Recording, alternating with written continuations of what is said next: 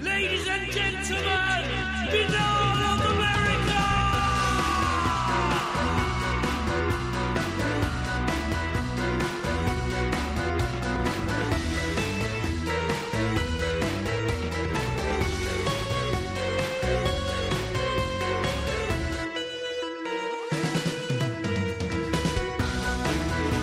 And now, ladies and gentlemen, Binal of America Audio with your host, Tim Binal.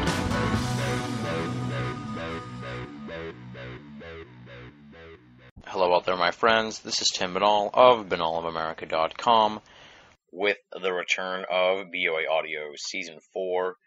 That's right, folks, we're back. I hope you had an awesome winter break. I know I did. And I look forward to bringing you a whole new slew of BOA Audio episodes. Stay tuned to the end of the program for a little preview of some of the stuff we have coming at you over the next few weeks. But for now, let's get rolling on our big return episode. Our guest is Ken Gerhard, author of Big Bird, Modern Sightings of Flying Monsters. He's also a noted cryptozoologist who's researched the Bigfoot and a whole host of other cryptids, which we'll get into in a little bit. Some of you may remember Ken's earlier appearance this season in a little mini interview we tagged on the end of the Adam Davies episode back in November. That was just a little 5 to 7 minute on-site conversation. What you're going to get here this week is a 2-hour clinic on the Big Bird and the Bigfoot and a number of other beasties in the cryptozoological world. Let me run down what we're going to be talking about. In the first hour of the interview, we're going to discuss the Big Bird Thunderbird phenomenon at length and in depth, including the 1976 Big Bird flap in Texas, the bird versus dinosaur debate, lost Big Bird evidence, the challenge of studying aerial cryptids as opposed to land and water-based creatures, pilot sightings of big birds, shootings of big birds, the paranormal element to the Big Bird, and tons more. That's just in the first hour. In the second hour, we're going to talk about Ken's other crypto research, beginning with his multiple investigations into Bigfoot. We'll discuss Ken's odd discoveries while on Bigfoot expeditions. We'll get his thoughts on why the government may cover up Bigfoot's existence, and his unique take on the kill versus no-kill debate in Bigfoot research. Stories of Bigfoot burying their dead and speculation on a post-discovered Bigfoot world. Plus, we'll find out about Ken's trips to South America, most notably the country of Belize, to study the Duende and Sesamite, two peripheral cryptids that are very rarely discussed, much less investigated. Ken went down to Belize and checked them out, and he's going to tell us all about that.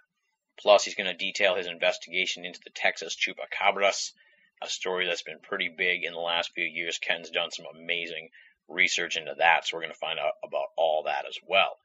It's a jam-packed edition of BOA Audio. We're coming back from hiatus with a wealth of crypto goodness. Big Birds, Thunderbirds, Bigfoot, the Duende, Sesamite, and the Texas Chupacabras. Plus, of course, tons and tons more. It's a cryptozoological clinic as BOA Audio returns. For those of you who are unfamiliar with Ken Gerhard, here's a little bit of background on him. Ken Gerhard grew up in Minnesota and Texas, where he developed a love of animals and the outdoors, especially natural mysteries.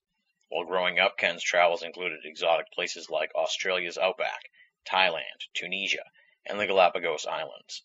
In 1982, at age 15, Ken attempted his first field research, patrolling the shores of Scotland's Loch Ness with a Super 8 movie camera. In all, he has traveled to over 25 countries on 6 of the continents and 44 U.S. states.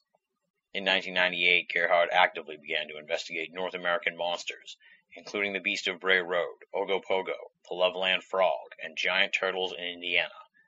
In September of 2002, he discovered the first of several suspected Bigfoot nests in the Big Thicket of East Texas. He's also found tracks and other evidence while searching for Bigfoot in 7 different states and has worked with many of the top researchers in the field. Gerhard has also been very active in the search for South Texas's legendary Big Bird and has uncovered unpublished sightings of that winged monster. He's also traveled to Belize to investigate 2 unknown hominids known as the Sesamite and the Duende. He's been featured on the History Channel's Monster Hunters, Bigfoot, and Monster Quest on episodes dedicated to his research into both the Big Bird and the Texas Chupacabra. His website is www.tonezone.com/Ken, TONEZONE, cryptozoology.com/Ken. Check it out. Without any further ado, you've waited long enough, my friends. Let's rock and roll. This interview was recorded on February 2nd, 2009. Ken Gerhard talking about big birds, thunderbirds, Bigfoot, the Texas Chupacabras, and a whole host of other cryptids on BOA Audio, Season 4. Ladies and gentlemen, welcome to another edition of All of America Audio. We have a very cool guest here for you this week on the program. He is Ken Gerhard, author of Big Bird, Modern Sightings of Flying Monsters. I had the opportunity to meet him and do a little mini interview with him at the Mass Monster Mash this past October. And as promised, at the end of that interview, we've got him here on the program for a full-length sit-down interview where we're not encumbered by sitting in an alcove and having to deal with people coming in and out of the room every 5 minutes.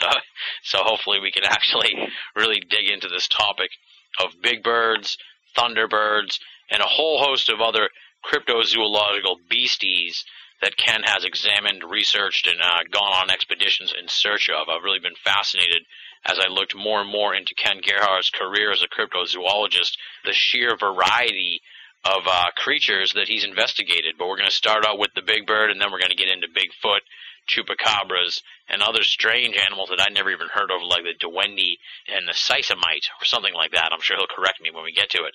But anyway, it's great to have him here on the program for an extended discussion. Ken Gerhard, welcome back, I guess you could say, to All of America Audio. Thank you so much for having me, Tim. It's great to be here. Now, I should warn people, we may overlap some of the questions from our little mini interview earlier, but hopefully it won't be too many. We only covered maybe 3 or 4 points during that discussion, so hopefully people won't complain about that.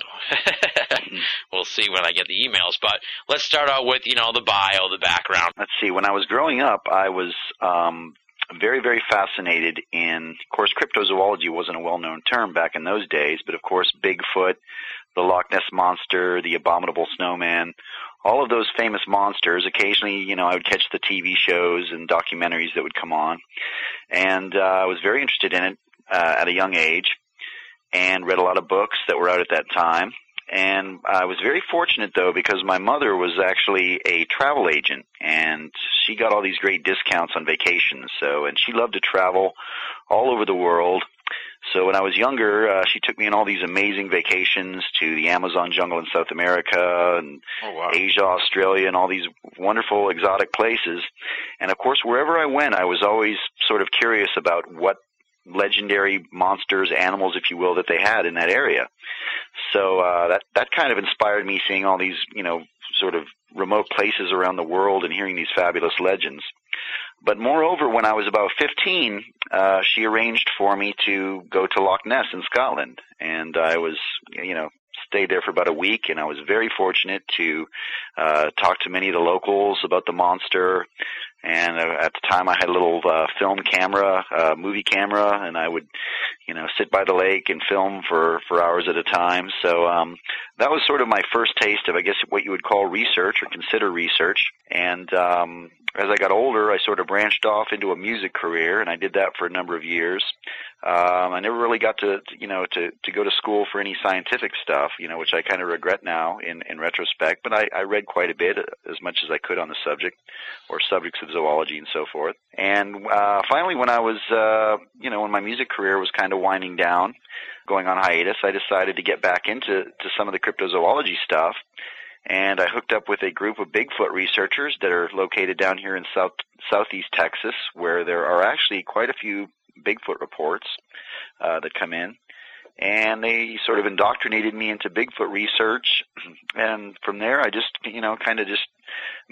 it became a passion of mine, I guess you would say. And so since that time, in the last few years, I've been very active, traveling all over the country and different places in the world, and investigating a lot of these what we call cryptids, which are basically unexplained animals, creatures, monsters, whatever you want to call them. They're basically things that people are reporting that aren't in the science books. Exactly. Strange mystery animals. And the world of cryptozoology seems to be getting bigger and bigger every year. It's quite the craze in the last few years. It's almost beginning to displace the ghost field, it seems. Well, of course, ghost hunting is very popular, and people are interested in all of these unexplained mysteries, UFOs, and so forth. But I think the thing that's kind of ignited cryptozoology is that, with the media coverage these days, we're constantly hearing about new animal discoveries. In fact, even today on the news, there was a new amphibian species that was discovered down in Colombia, within the past weeks. So people, I think, are aware of the fact that new animal species are being discovered, albeit many of these are in sort of remote areas such as Central and South America. But it just sort of opens the mind to that possibility that maybe there are some larger and stranger and perhaps scarier animals, if you will, that are running around out there, possibly in our own backyards. It's really fascinating. It boggles the mind. It really makes you start to think a little bit. Now, before we even sort of dive into specific creatures and stuff, you are right there in the heart of a really strange area. Texas seems like it's just like a whole other country of paranormal activity between, the UFO sightings, the Bigfoot sightings, these big bird sightings. You throw in, of course, all the conspiracy elements with the JFK assassination down there in Dallas. And then Austin, of course, is like a hub of parapolitical stuff. Texas just sounds like the place to be at times when it comes to the whole esoteric realm. Well, absolutely. And, of course, Texas is obviously a very big state, so we have a lot of cities, a lot of land area. It's also a very historical place. Of course, the Spanish were here back in the 16th century. There were the native peoples that were here before that. It's gone through, many changes in governments, Mexico and Texas recapturing independence. Texas was a country, of course, for a while, and then the U.S. So you have all this history, you have all these places, and actually where I'm living now in San Antonio, Tim, I specifically moved out here because San Antonio is one of the weirdest of the weird. We have, of course, a good number of many, many famous hauntings here. There's many hotels downtown. The Alamo is very haunted. Moreover, there's a lot of just really strange legends and folklore here in this area, in this part of Texas. We have a very traditional population, largely Hispanic, Mexican-American. Many of them are very religious and very much into their folklore and their tradition. And so we have all different types of weird legends down here. And I also moved here because of the Big Bird reports, because I was at the time researching that, working on the book, and even though there were a few sightings in other parts of the state, it seemed like San Antonio and the Rio Grande Valley south of San Antonio were really the hot spots where most of these Big Bird sightings were emanating from. So I kind of wanted to get into the thick of all that. Yeah. Now, how did you get turned on to the whole Big Bird story in the first place that sort of inspired you to end up writing the book? Well, I'd read about Big Bird in some of the, cryptozoology classics that were out there. Of course, back in the late 1970s, or I should say specifically in January and February of 1976, there was a real explosion of sightings here, in particular in the Rio Grande Valley. Yeah. There were many, many reports that were making the newspapers. It just seemed to be an ongoing thing for several weeks here. And there were some books that were written, I guess, in the late 70s. Lauren Coleman, Jerome Clark, and some other gentlemen had come down and investigated the reports. The whole thing kind of wound down rather quickly. But I was aware of all that history that had happened. But what really sparked my interest in Big Bird was back 2002, I believe. I was interviewing this gentleman in Houston, a man named Richard Guzman, and he was just a simple worker, electrician. Didn't really know much about the paranormal, didn't seem like he was really interested in the paranormal in any way. But he was put in touch with me because he had this unusual sighting in Houston of this weird winged creature. And he described it originally as a pterodactyl. That sort of piqued my interest because many of the sightings of Big Bird, people have mentioned sort of these prehistoric qualities that these creatures possess. Yeah. So at that point I was curious. Since this gentleman was basically describing what these other people had described in the 70s, I was wondering if there were perhaps more reports out there that had never been that had never come to the surface. As you know, Tim, there's a heavy ridicule factor with all of this paranormal stuff. Absolutely, yeah. A lot of times people are, it's hard for even their best, friends and their family and their wives and spouses to believe, even though they want to believe that they really had these, incredible experiences. So people are hesitant to talk about it, and I really felt like if I went down to the valley and if I spent some time here in San Antonio poking around, that I could eventually, stir up hopefully some of these other reports and prove that there's been a continuing phenomenon down here with the Big Bird, and that actually turned out to be the case. There's actually been many, many reports that have never made the newspapers, that have never made the internet. And so, and again, we could just be scratching the surface there. So it kind of makes you wonder, how many people have actually seen this thing, and of course, what is it? Yeah. Big question. I guess just to sort of bring folks up to speed or get them to sort of paint a picture in their minds here for what we're talking about in specifics, I guess just give us like a thumbnail look of what the Big Bird is and what people are reporting so they can kind of wrap their minds around this. Okay, well, the Big Bird, and the name incidentally was created by the media at the time, and I guess it was kind of a play on the Sesame Street character. But essentially the Big Bird is a gigantic winged animal, creature. When we say gigantic, we need to keep this in perspective because as far as known species that are recognized by science, we have the largest birds in the world tend to be, for example, the Andean condor, which is a very large vulture type of bird related to the California condor. And they have been known to reach, or their wings have been known to reach lengths of about 11 feet. There's also some other very large birds, such as the wandering albatross, certain storks that can have wingspans upward of 9, 10 feet. Pelicans, I believe, can get quite large. But typically you're not going to see any bird that has a wingspan of more than 9, 10, or 11 feet. That's the accepted scientific size that's accepted for a bird. Yeah. But anyways, the Big Bird that was reported in the valley and that's been reported throughout South Texas, people typically report a wingspan that reaches anywhere from 15 to upwards to 25 feet across. And, of course, this is the size of a small, I guess you would say a Cessna Piper Cub airplane. So, we're talking basically 3 times larger than any bird that's known by science. So these reports and these encounters are very dramatic. People are definitely impacted when they see these things. First of all, the thought has to cross your mind, are these things capable of picking a person up and carrying us away? Are we dinner? That kind of thing. And there are actually some accounts throughout history of people being, carried away by thunderbirds or some of these large winged creatures. But I need to describe it a little bit more in detail because there's actually 2 different types of big birds. Many people have reported something that looks like basically a gigantic vulture, a raptor type of bird, something with the black or dark brown feathers, a hooked beak, sharp claws, basically like a condor on steroids, I guess you would say. Yeah, like a super bird. Exactly, like a super bird. And this fits in with the profile of the classic thunderbird that's sort of revered in Native American folklore and tradition. However, there's a second group of big birds that are reported, and these are the ones that sort of fall under the category of, I guess people would know them as pterodactyls, but a lot of times we use the word pterosaur, which is the larger family group. Okay. And, of course, these were the prehistoric flying reptiles. They lived hundreds of millions of years ago, supposedly went extinct with the dinosaurs 64 million years ago. And, in fact, they weren't dinosaurs, which a lot of people think they were flying dinosaurs. They were a completely distinct group of flying reptiles. Interestingly, they're closely related to crocodilians. But people have specifically described these pterosaur-type creatures completely lacking of feathers, leathery skin.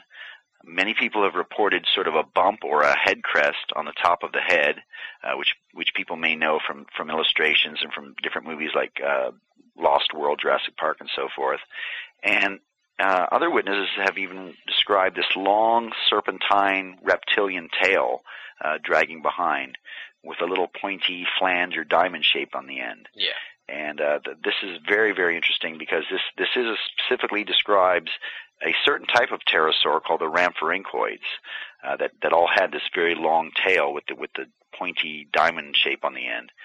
So the fact that's been included in many of the reports is very intriguing because not a lot of people are aware of these certain physiological features that these pterosaurs possessed. But of course it's a real enigma because these animals, as I said, have been presumed extinct for millions and millions of years. So it's very difficult to sort of swallow that concept that something could have survived that long without being detected by humans. Absolutely, yeah. And one of the recurring themes of some of these witness reports that sort of stood out to me, being in this field for so long, I can kind of wrap my mind around the possibility that there's pterosaurs flying around, possibly. I mean, I've heard enough stories now where, I won't dismiss that outright. But then one of the recurring themes that sort of stood out to me that didn't really jive with all this or confused me, I guess you could say, is a lot of people say they have like a monkey-like face. Mm-hmm. What's that all about? Do you have any theories on that whole thing? And I mean, because a monkey face on a pterodactyl doesn't make any sense. And I guess it would be like maybe a bat-like creature. Maybe we could be dealing with multiple different animals here anyway. You know what I mean? So I mean, maybe we're dealing with pterodactyls and then some kind of other monkey face thing. But what's up with the monkey face? Well, that's a good point. There is one theory that's been floated around out there about there possibly being a gigantic species of bat. And of course, a bat, in many respects, does resemble a pterosaur as far as the leathery skin, the very angular shape to the wings, and so forth. The problem with that, of course, is that the largest bats in the world are all from Asia and Africa, the flying foxes and fruit bats and so forth. None are known in North America or South America. Also, those very large bats typically are vegetarians. They're not predators. The bats that we have here in the Americas, such as the vampire bats and so forth, that whole group is actually pretty small. I mean, the largest bats in the Americas only, I think, have a wingspan of perhaps 6 to 8 inches across. So it's quite a stretch to go from that size to think that there could be a bat that would have a 15-foot wingspan. Yeah. Although it is a possibility. Now, the other thing that is interesting is that there were actually some pterosaurs that had a very short, flat face. In fact, I don't know if I can pronounce this right, but I'll give it a shot. I think it was Batronagathus, and it was basically a short-faced pterosaur that had a face that may have very well resembled a bat. So, and of course we also can't discount evolution and the impact on evolution. And the pterosaurs we know are fossils from hundreds of millions of years ago, but who knows what crazy types of adaptations or evolutions may have happened over millions of years.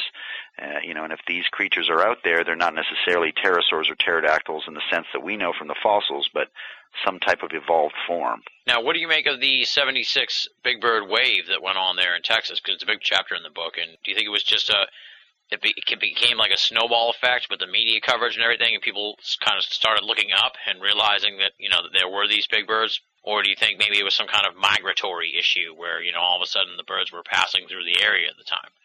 Well, that's a very good point. And with these different Thunderbird, and ironically we call them flaps, but with these Thunderbird flaps, and there have been many around North America. In the 70s, of course, there was a flap in the central Illinois in 77. Pennsylvania's had some sort of explosions of sightings and reports. But that's one possibility that's been suggested. Or, obviously, are these creatures, if they're giant birds or something else, are they migratory? And if that's the case, where perhaps, they passing through South Texas at that specific time period in the late 70s, and so people were seeing them a lot at that time. You also have to consider, a little bit of mass hysteria. Back in the 70s, there was Bigfoot, there was UFOs. A lot of this stuff was just starting to make the newspapers. And there's certainly the power of suggestion, and we can't forget that people are prone to the power of suggestion. So at least in some cases, we have to consider the possibility that people may have been misidentifying known animals, or perhaps, experiencing and seeing things that maybe weren't necessarily as dramatic as the actual big bird. But there's another way to look at it as well, and I've found this out by researching the book, is that, the more you bring this stuff out and talk about it in an open forum, it creates an environment where other people are more comfortable coming forward if they've had a sighting or a report. So perhaps the climate was just conducive at this time, or at that time, for people to come out and report these experiences. Ultimately, it's probably a combination of all these factors. There probably was something going on at that time. Many people were seeing it. Other people came forward, and perhaps there was a little bit of hysteria involved as well. Yeah. One sort of thing that came about here from the 1976 wave down there in Texas that's contained in the book. You tell the story in one part of the book, then later kind of follow up on it, and it's a bit of a heartbreaker in a way, and you'll know what I'm talking about when I get into it here. And this is it was a sighting they had, and then Tom Walden went out and found some tracks in his backyard, 3-toed tracks, and the news came down and filmed it and everything, And then later on, you went down there, I don't know, probably at least 20 years later, probably, to the TV station. They didn't even have the archive footage anymore. They probably taped over it because it was film, and, that's the way they did things back then. So it's like this amazingly interesting, critical piece of potential evidence just completely lost. And that's the heartbreaker part of it. Yeah, that is a heartbreaker, and that unfortunately we've had that kind of problem reoccurring throughout the world of cryptozoology. We've had many examples where there was physical evidence or photographs or some kind of proof that just disappeared mysteriously, and it's very frustrating. And of course, it creates subject matter for the naysayers to come out and say that we're maybe all full of it a little bit. But there were actually the TV station did come out. They filmed these tracks that were apparently quite large. And when I went to the TV station, unfortunately, they informed me that they had not archived any of the old film from the 70s, and actually hadn't started archiving any of their material until it became digital. So unfortunately, it was an opportunity lost. Unless on some remote chance someone out there had a VCR running back in 1976, and who knows how many VCRs there were down in the valley in 1976. But yet another lost opportunity for cryptozoology, because unfortunately, in the case of Big Bird and these flying or these thunderbirds and flying monsters, there really isn't any physical evidence. Everything we have thus far is anecdotal evidence, in the form of eyewitness reports and so forth. Yeah. Also in the book, you do a great job sort of detailing some of these other stories and legends and cultural mythoses of flying creatures throughout the world, like the Kongomato and the Robin. Do you think we're dealing with the same animal throughout the world, or, different species of the same animal, within one sort of thing? Are these flying creatures pretty much all within the same realm, you think? The descriptions, of course, are very similar. And for your listeners that aren't aware, there's a great history out of Africa of, as you said, the Kongomato, which has been described by the natives as very much resembling a pterosaur or pterodactyl. And these reports have been documented for decades down in Africa. And more recently, there's a creature known as the ropen that's been investigated in Papua New Guinea, which is one of the most remote places in the world still. And these reports have been told by the local people, and oftentimes are reported to missionaries, Christian missionaries who are over there doing different work. And in fact, it's a group of missionaries here in North America that have gotten really involved in the ropen research. These reports are still continuing. It's interesting that these little group of pterosaur reports seem to fall in some type of, geographic, I guess you would say, line as far as, basically equatorial or jungle type of regions, remote places. As far as, their appearance in North America, certainly it's easier to accept the fact, as far-fetched as it seems, that there might be a relict population of these surviving pterosaurs, perhaps in a remote jungle in New Guinea or Africa. It's quite a stretch then to assume that they might be flying around in South Texas. Yeah. And really the only answer I have for that is that, if these animals were in any way migratory, perhaps some of them could have come across the ocean, maybe in some freak weather event or something like that. Or if there is a population somewhere in the Americas, we would have to look at areas in Central South America, the Amazon, certainly a vast unexplored area. But what's interesting is that there are sort of renditions of animals that resemble pterosaurs on some of the Maya ruins in eastern Mexico. In fact, there's a very, very famous carving, I believe, at a place called Tiyan, which is in the eastern coast of Mexico, which is really not that far from southern Texas. And these creatures have been documented, or these carvings have been documented on different Maya pyramids and sculptures, and they very much resemble pterosaurs. So I think that's a very intriguing possibility that if they did survive, perhaps they were living in the marshes or jungles or high mountainous areas of Mexico. And who knows if they still continue on there today, but I certainly still collect reports from time to time of these creatures. One person I wanted to talk to you about that's in the book, and sadly, when I was looking at your blog, it turns out that he's passed away recently, and that's Guadalupe Cantu III. So talk a little bit about him, because he's kind of an interesting character in the book, and found a lot of witnesses for you, but then some of the witnesses didn't really pan out, and you sort of were wondering what was going on with all that, and it was sort of an interesting little human element to the book that took me by surprise. And then, like I said, of course, when I checked out your blog, it turns out that Guadalupe has since passed away since the publication of the book. So I guess talk a little bit about Guadalupe and how he helped you out. Yeah, well, of course, that was very, very sad when I heard about it. I developed a good friendship with Guadalupe. Guadalupe actually first appeared on the Big Bird scene back in the 70s when all the sightings were taking place in 1976.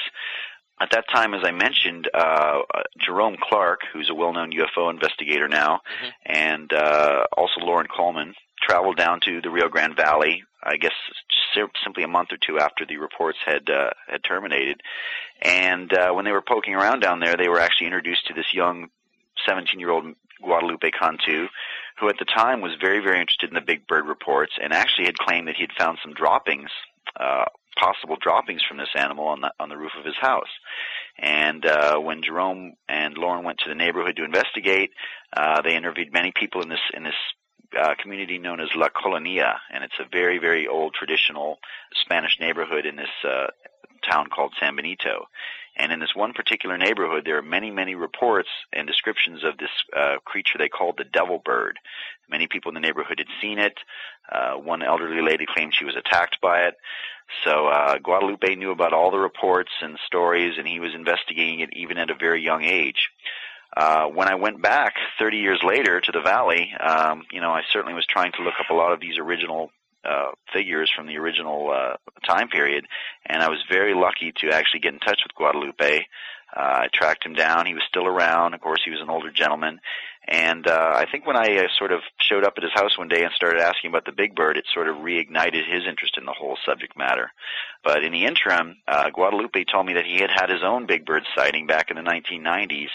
After years and years of researching, he had finally seen it one morning when he was working a newspaper route with his brother-in-law, and they were driving, before dawn.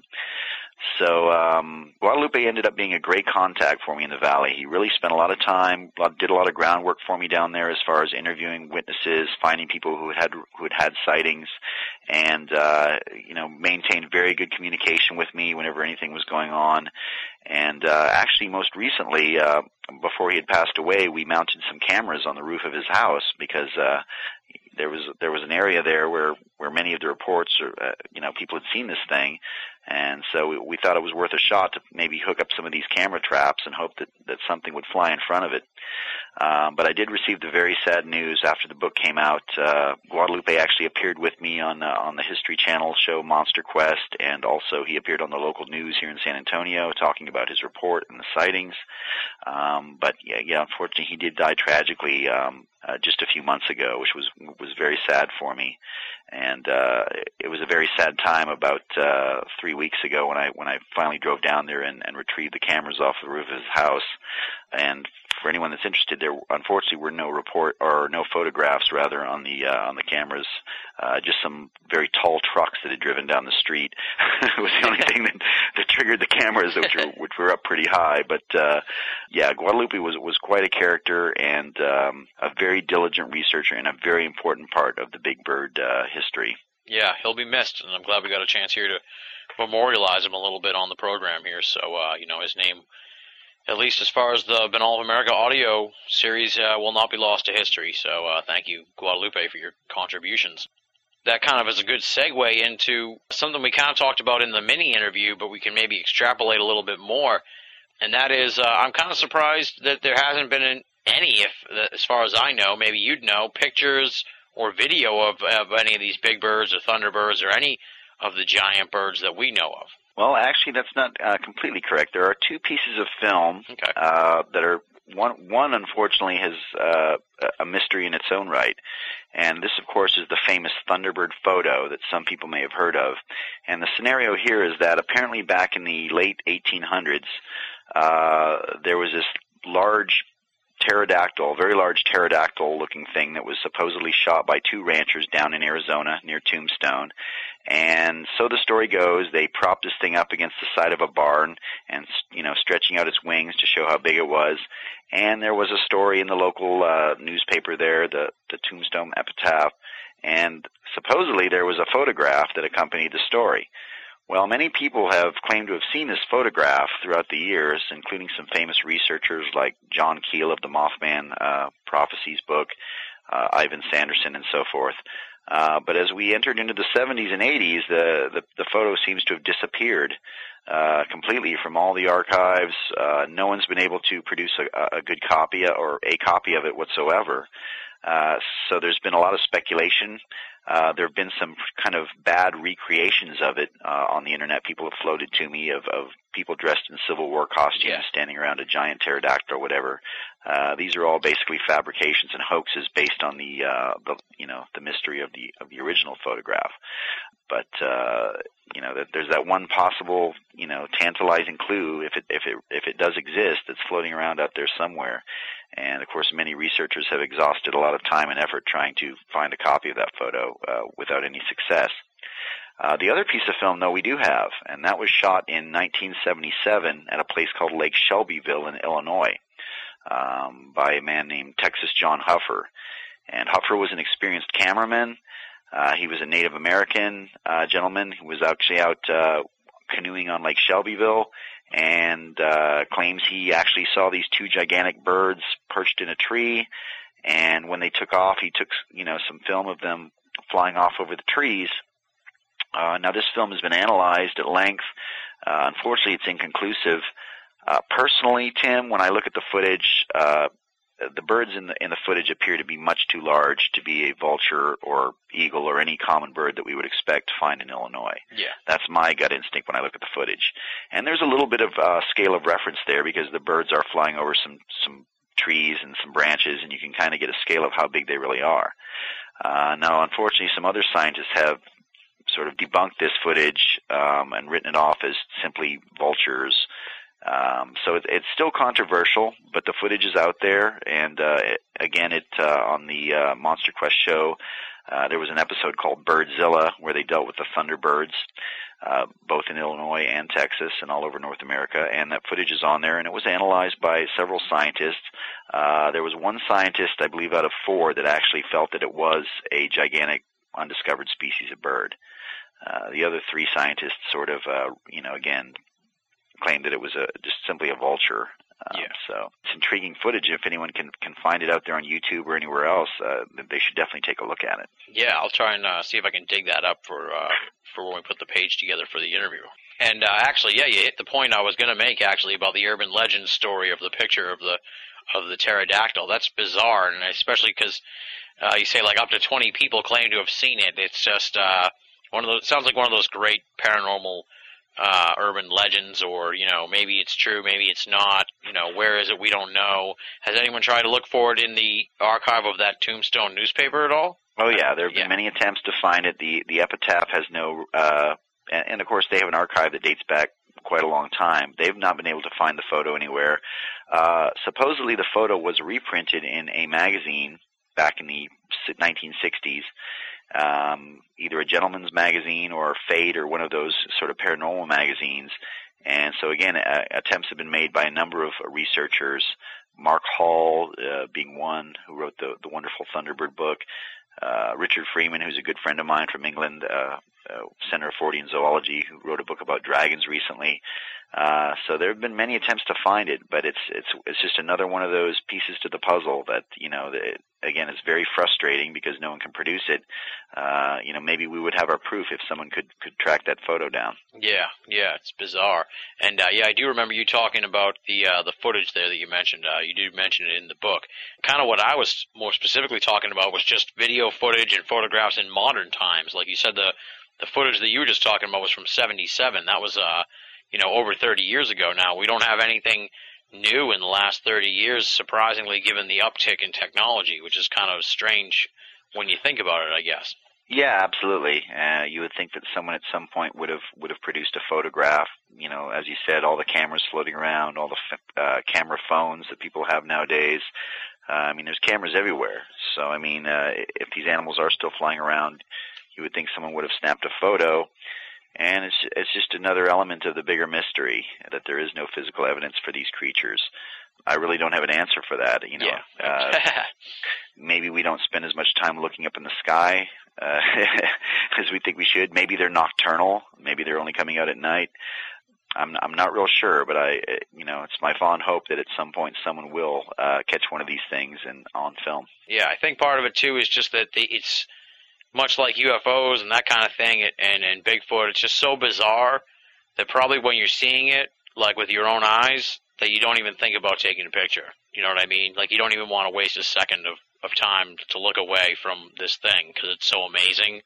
Like, I think it might just blow your mind so much that it completely takes you out of the element, if you will. Yeah, and that's a good point. I think a lot of people, when they have these experiences, encounters, I think I just heard recently about a gentleman who had a camera in his pocket, and I believe he had a really good close UFO sighting, and by the time it was gone, he finally snapped that he had this camera the whole time, but he was just completely mesmerized and taken out of his element, and just was not able to react as you think someone would be able to in that situation. Yeah, because, it's easy in retrospect to be like, why didn't you take a picture? But then, if I was there, I might just be like, forget the picture, dude. This is amazing. I just want to look at it, Yeah, well, at that point, you're proving it to yourself. So I guess yeah, you're not thinking about telling your friends or trying to convince anyone else. So. We're kind of working our way through the points here pretty well because we're segueing from one to the other now. I was going to kind of ask, do you think there might be some connection here between the big birds and specifically like this pterodactyl-style bird thing and the classic stories of dragons? When you think about it, they are kind of similar, so maybe the stories of dragons are really just stories of big birds that have been, changed over time through word of mouth passed down through the ages. Absolutely. Well, we certainly can't ignore the physical similarities between the renditions of dragons, not only in Asia, but all over Europe, many parts of the world, these legendary dragons, and the descriptions that people are still giving in modern times. And, of course, the pterosaur, there's been a theory for years that dragons could possibly have been explained by dinosaur fossils that were unearthed in the Middle Ages. And, when people were unearthing these gigantic bones and these, reptilian-looking skulls, that maybe they created the dragons out of that. I guess my answer to that would be that if there are pterosaurs that are still surviving on somewhere in the remote places of the world, then they absolutely explain the dragon legends, because the physical similarities, when you look at the wings, the weird serpentine tail, presumably rows of sharp little teeth, they fit the dragon to a T. So, I mean, either you have a case or a situation where, as you said, people are passing on traditions and stories based on encounters perhaps eons ago or fossil discoveries, or perhaps people have cited these things occasionally throughout history, reported them as such. I think I mentioned in the book there are several cases where there were some ancient coins, engravings and things that really, really did resemble pterosaurs. At the time, of course, they were known as dragons. Yeah. But when you read the descriptions and see the illustrations and engravings, you just can't help but wonder. Exactly, yeah. And when you think about it, like you point out in the book, the big birds really are reptiles. They're not even really birds. And thus, even way back in the ancient times, they wouldn't really call them birds probably, and they'd kind of have to come up with their own way of describing them. And the whole idea of a dragon I could see how it would come out of that. Well, yeah, and to make the issue even more confusing, of course, you have a case where, again, evolution takes a turn, because, the birds, even though we presume that they evolved from certain species of dinosaurs, may, in some cases, have resembled certain species of pterosaurs. For example, we know that there were some pterosaurs now that actually had a sort of a primitive feather type covering, proto-feathers. So that kind of brings into question, did actually the birds evolve from the pterosaurs rather than the dinosaurs? Or was it a case of sort of concentric evolution, I guess you would say, where these animals basically just look very similar because of the niche they fill? So it's a very confusing issue as to whether, we are actually dealing with some type of surviving reptile, or perhaps just maybe a real prehistoric species of bird that resembles, something along those lines. Yeah, it's where that evolutionary chain gets murky that makes it all even more confusing. With the big birds and the thunderbirds, we're dealing with a whole different realm of cryptozoology, a very difficult realm, really, to investigate, because, with the land-based creatures like the Bigfoot and the Chupacabra and, alien big cats and everything else, they're land-based. You can kind of do an expedition to go and look in their, purported living areas. And water-type beasts, if they're lake monsters, they're kind of stuck in the little pocket of Loch Ness or Lake Champlain or all the other sort of places where rumored water creatures would live. But with the flying creatures, you're kind of shit out of luck. I mean, you can't really. You need like the movie Twister or something. You need like a van to be chasing after these things. I guess the question, to sort of bring it around to a point, would be: is there an ideal way to really sort of research this big bird phenomenon? Is there a way you think, not necessarily that we could prove the big bird, but just to collect better evidence, or what's the ideal method of doing an expedition for a big bird? Well, unfortunately, I haven't been able to really pinpoint one area that I think these creatures emanate from. There seems to be somewhat of a geographic pattern, and in fact, I have many maps here posted on my wall in my apartment where I've tagged the different locations where people have reported these things. And there do seem to be some clusters, but, I haven't really been able to figure out any consistent patterns as far as, where these things may be coming from, any type of, migration pattern, anything like that. It's kind of random. So in that sense, I really don't have a good plan of action as far as going beyond the actual interviewing of different people that have seen these things and visiting the locations where they've reported these sightings. What's interesting is that a lot of the reports that I've followed up on have taken place near bodies of water. Well, that's not that unusual because we see that a lot in Bigfoot research and other cryptozoology as well, because all animals need water and need to be by water. The pterosaurs, from what we know, were possibly fish eaters. We think that's what they were designed for. They kind of glided over the coasts and, would pluck fish out of the sea, much like some of the modern birds, pelicans and so forth. So that would make some sense too. But as far as the big bird, my gut instinct is that if these things, again, are in North America, the most likely place would be perhaps the remote mountains of Mexico. And, right across the border here in Texas, we have the Sierra Madre Mountains of Mexico, which are some of the most unexplored places in North America still. I mean, they're very remote, uninhabited areas, very difficult to gain access to. But since we don't have a sort of pattern or anything like that figured out yet, we really don't know when these things, if they migrate, when they would be coming across and so forth. So I have not really been able to mount an expedition, in the sense that I have with other creatures like Bigfoot or with a lake, as you said, where you know exactly where you're going. Yeah. So really most of the big bird research I've done has just been anecdotal, investigating reports, eyewitness reports, talking to the eyewitnesses, looking at the locations, and trying to derive some type of consistent pattern. And unfortunately, that just hasn't emerged yet. Yeah, you might have to just wait for like another 76-esque flap to happen, and then sort of get yourself into the area while it's going on. That might be the best case scenario, I guess. Exactly. That would be my biggest hope. The paranormal world's favorite thing, it seems, is to, when a mystery like this happens, to try and tie it into other mysteries or to sort of lump it in with a whole overall genre of paranormal-ness, if you will. And I'm sure there's been efforts or theories that sort of try to tie the big bird phenomenon in with the Mothman or with UFOs and stuff like that. I guess just where do you stand as a researcher on the idea of that this thing is not really a natural creature, but some kind of, interdimensional crossover, accidental interdimensional crossover or paranormal phenomenon that we couldn't wrap our minds around quite yet? I think my stand on that sets me apart from a lot of the cryptozoologists that are out there. A lot of the cryptozoologists, more notable cryptozoologists, have maybe more of a scientific foundation sort of background and sort of approach all of these cryptids from a more zoological standpoint. I tend to keep an open mind, Tim. I mean, I certainly, I want to consider the possibility that we could be dealing with a physical animal that could, say, be photographed, caught, and so forth. But I don't think we can turn our back on the possibility that there could be something going on here that's simply beyond our realm of understanding, beyond our comprehension. And I certainly don't rule out the possibility that at least in some cases we could be dealing with something that, and I guess if you want to use the term interdimensional, I guess that's the best way to describe it. But, I don't think we have a full understanding of how the universe works.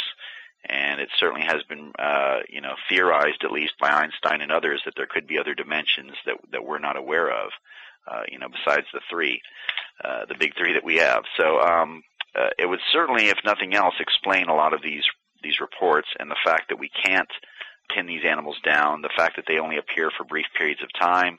There certainly could be something, along those lines going on. And, another aspect could be that, we could be dealing with what people in ghost hunting and paranormal field refer to as time slips. And, of course, time slips are supposedly, instances where people are, for whatever reason, propelled back into an earlier period of time. If you believe this sort of thing, certainly we know that pterosaurs did live for millions of years. So perhaps in some way, at some certain time and place and juncture of time and space, people are seeing these things because they are, for whatever reason, in existence in that particular location at that particular time. I guess that's the best I can explain it, because I'm not really into the metaphysical side as much. All I can say is that I'm very open-minded to that possibility that we could be dealing with, not necessarily a flesh and blood animal, but just something, very, very different. Yeah, we got to keep that door open. I respect you for doing that. I'm of the same variety, because until we have some kind of definitive answer, you got to kind of keep all these potential situations open, and maybe someday, if they can get this dimensional theories proven, we could unlock the whole kit and caboodle of UFOs, Bigfoots, big birds. All of a sudden, they figure out the dimensional thing, come up with some kind of headset for people to wear so they can see in the fourth or fifth or sixth dimension, and then next thing you know, Bigfoot and all that stuff's proven. So you never know. Absolutely, and I think that's the main thing, is that people, anyone that's interested in the paranormal, whether it be ghosts, UFOs, cryptozoology, whatever, we all really need to keep an open mind, because science and history books are constantly being rewritten as scientists discover new things and change theories and so forth. And understand that, of course, the traditional scientists, for obvious reasons, don't really get into this type of research because they're subject to ridicule and, missing out on promotions and grants and that type of thing. But as a cryptozoologist or a paranormal research, we have a little more free license to sort of open our mind to these kinds of possibilities. And, without thumbing our noses at science, which, of course, science is the foundation of all of our knowledge. So we have to sort of stand behind our good theories and so forth. But on the other hand, I think if we all can accept the fact that we really don't know as much about our world and the universe as we think we do, perhaps very little, that there are things going on around us all the time that we just don't understand, and we may never understand, but we certainly need to investigate and try to find the answers. Absolutely. Have there been any accounts of people shooting these things or trying to take them down, or is it usually just too fleeting a sighting to get a shot off? Well, of course, the Thunderbird photo thing we talked about, and that was supposedly one that was shot, even though that's sort of unproven either way. Guadalupe Cantu told me about, I believe it was his uncle had taken some shots at the big bird when it was in their neighborhood with unfortunately with only a .22 rifle. It didn't seem to have any effect. Other than that, I'm really not aware of anyone taking shots at these things. Unfortunately, that opportunity has not presented itself. And again, it could be a situation where, as with the cameras, maybe there's someone that has a gun, but you wouldn't even think to raise it. To sort of reinforce that, I've had the opportunity twice to speak with Bob Gimlin, who, of course, was there when the famous Patterson Bigfoot footage from the 1960s was filmed. He was the other gentleman that was there, and at the time was armed with a .30-30 rifle. He did, keep it close by, but and he has sort of different interpretations of that. I don't think he really wanted to shoot the thing unless it turned out to be aggressive.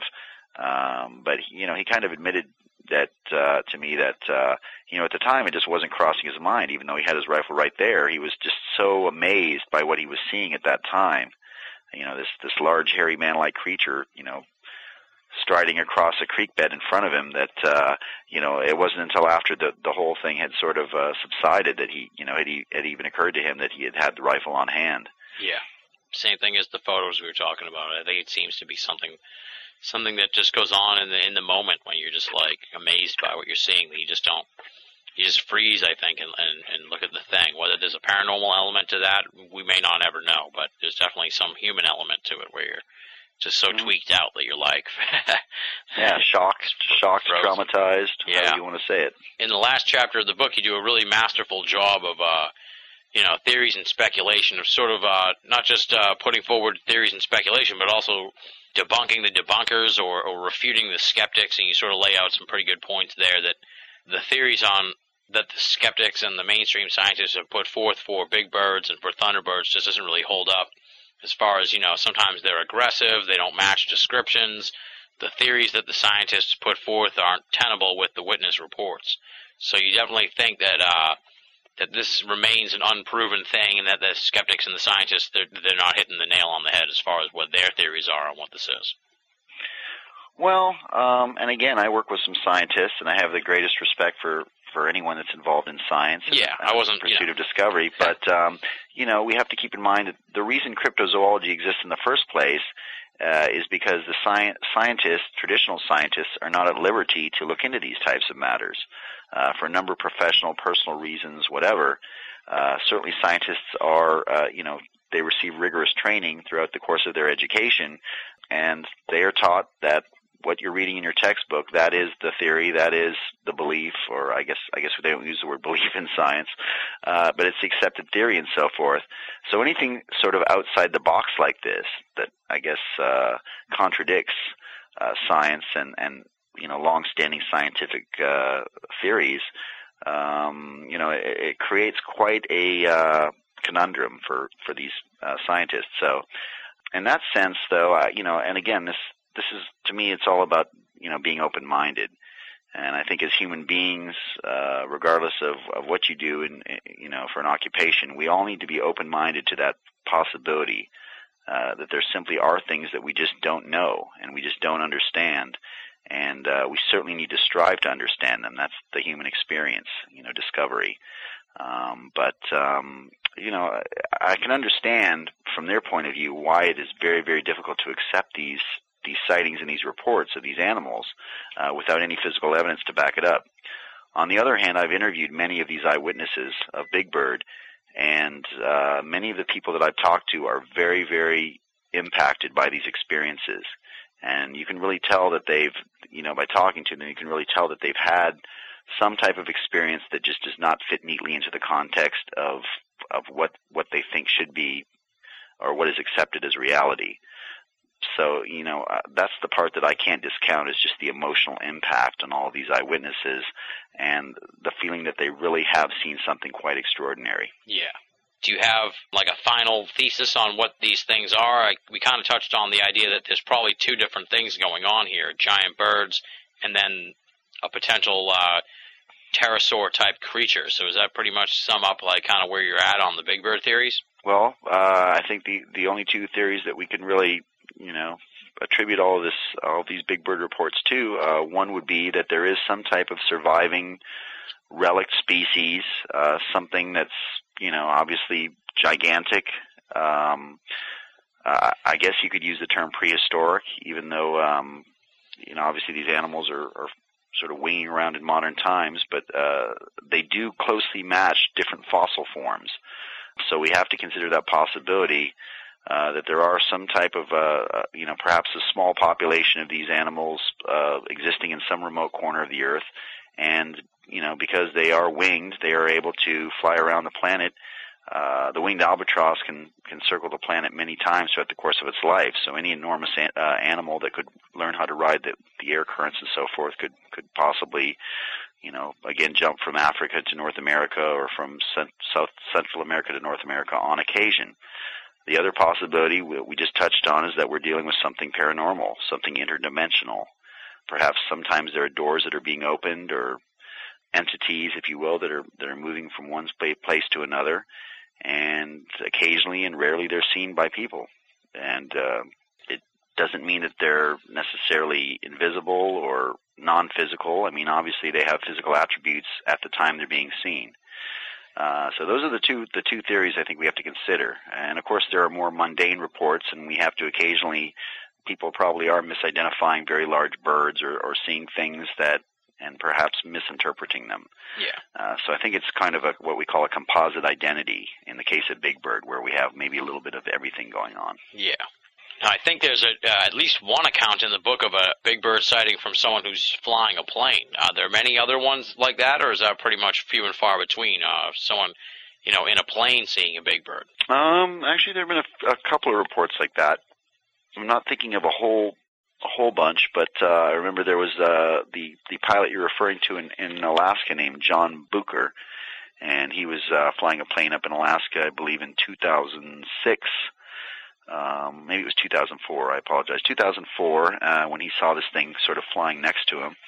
And, of course, as a pilot, he was pretty well trained at judging size and scale. So he was very, very impressed by this thing and thought that it was probably the size of the airplane he was flying. Wow. There was also a pilot over the Hudson River in 1961 that reported a giant bird that was as big as his plane. But again, that's a surprising that more pilots haven't reported these things if they're up there. Or maybe it's, again, something to do with the ridicule factor where they're just not comfortable coming out with these experiences because people would question their ability to operate the plane. Yeah. And their judgment and so forth. Yeah, that is weird, but it might tie in, too, with that government regulation on not being allowed to talk about UFO reports if you're flying a plane. Sure. Maybe somehow it falls into UFOs somehow. We are dealing with a UFO in its own right. That's true. All right, before we move into your Bigfoot research and your trips to Belize and the chupacabras and all the other weird creatures you've looked at, where can folks pick up Big Bird, Modern Sightings of Flying Monsters? The Big Bird book is available at Amazon.com online and also at many other major book retailers online. Nice. And I'm sure if they Google search the title that they'll find many, many options to buy it. Absolutely, yeah. Or they can always check out your website here. Let me get it up on here. www.tonezone.com/Ken, and let me spell out Tone Zone for folks. TONEZONE.com/Ken. And you want to give out your MySpace too, or no? Yeah, go ahead. That's fine. All right. It's myspace.com/Ken. Wow, you must have been like one of the first people on MySpace to get that choice name. Actually, it is Ken Gerhard. I think they omitted the last name. If you're looking at my business card, Yeah. I think the printer made a mistake, and I didn't realize it till I got my cards home. But yeah, no, it's Ken Gerhard. Oh, okay. MySpace, yeah. I was gonna say, I thought you must have been like the first 20 people on MySpace to kick. I was it. I was the first person on MySpace. It's like you and Tom. So, the web page or whatever is just something that you guys do for fun. Do you have a real job? Well, that is our job. Oh. We don't technically get money for the hours we put in, but it is our job. You're listening to Binnall of America Audio.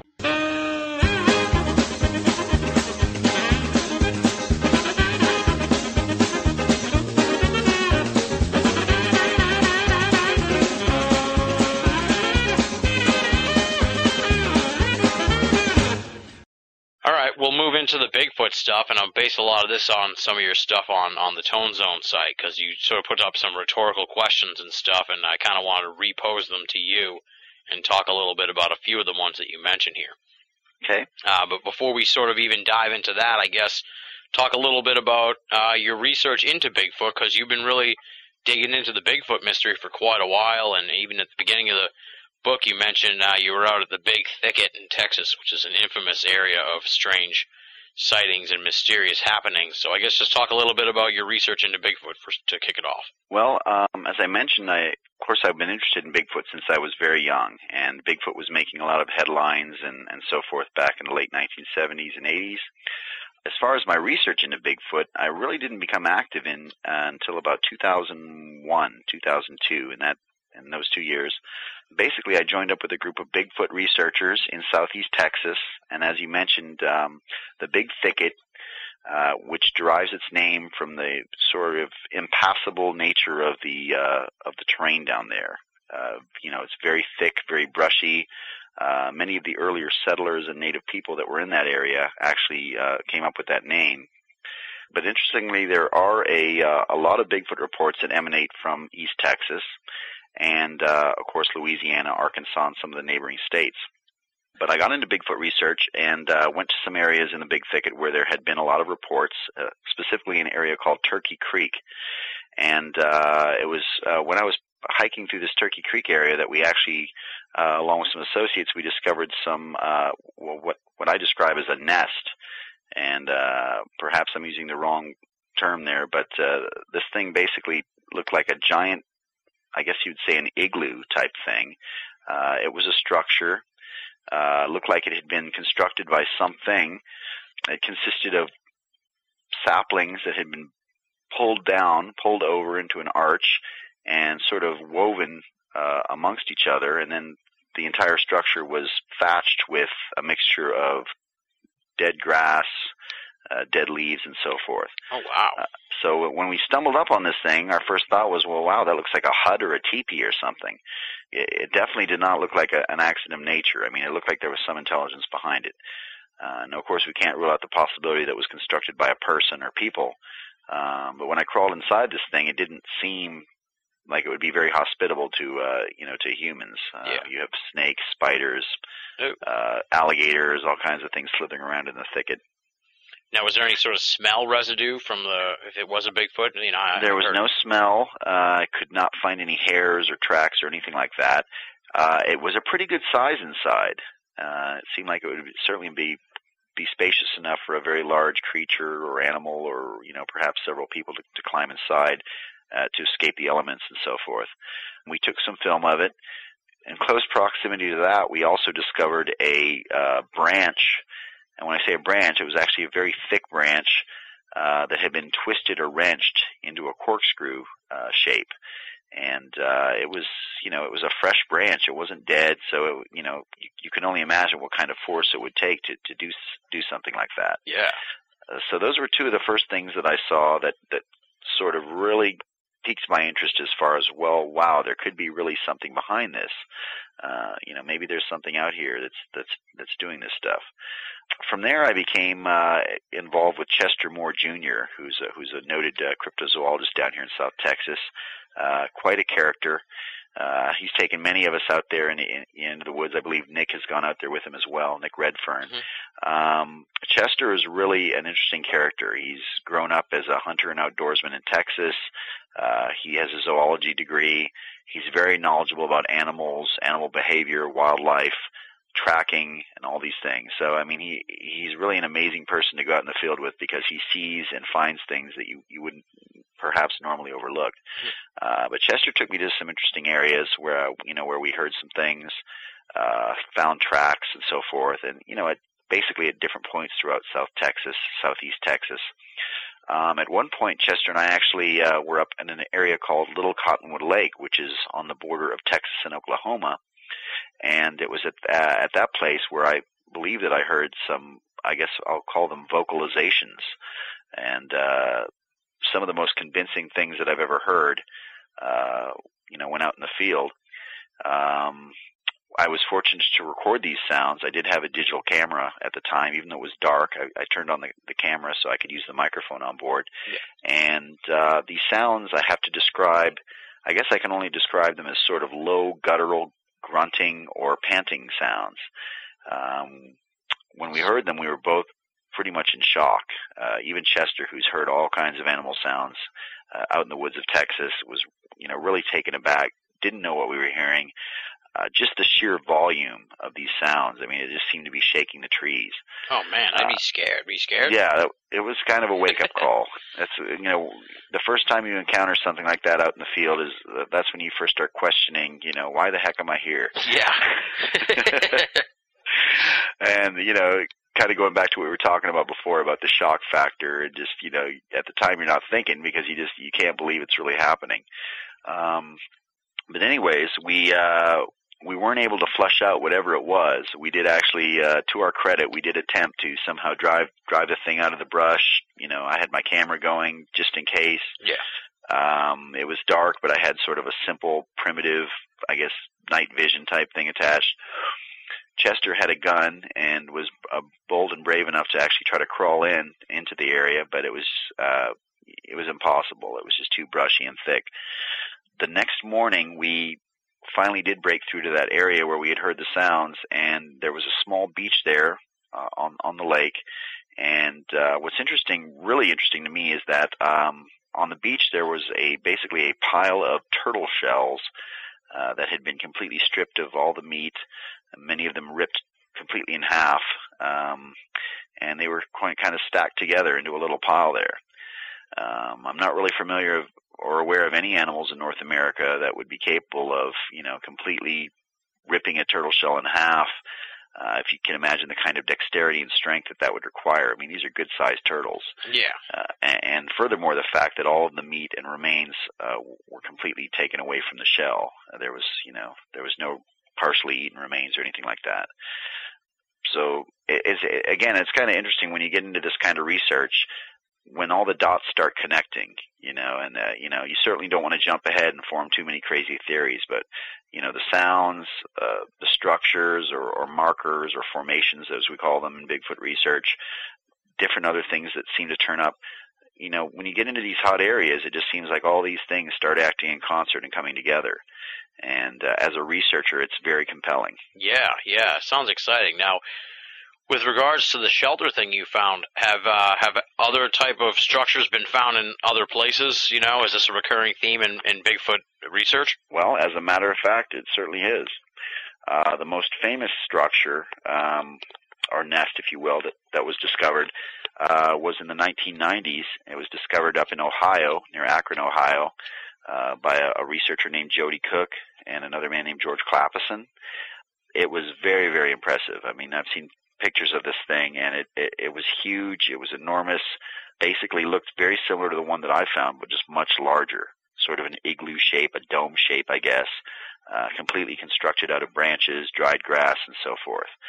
Other structures similar to this have also been found, and I've seen pictures and been presented with pictures from other researchers from places like Mississippi, Tennessee, and Virginia, and so forth, where people have found these almost identical types of things. Florida as well. So, again, it's just one of those recurring themes that we find in Bigfoot researcher. Now, can we conclusively tie these things to Bigfoot? Well, as far as I know, no one's actually seen one being constructed or seen a Bigfoot in or around one.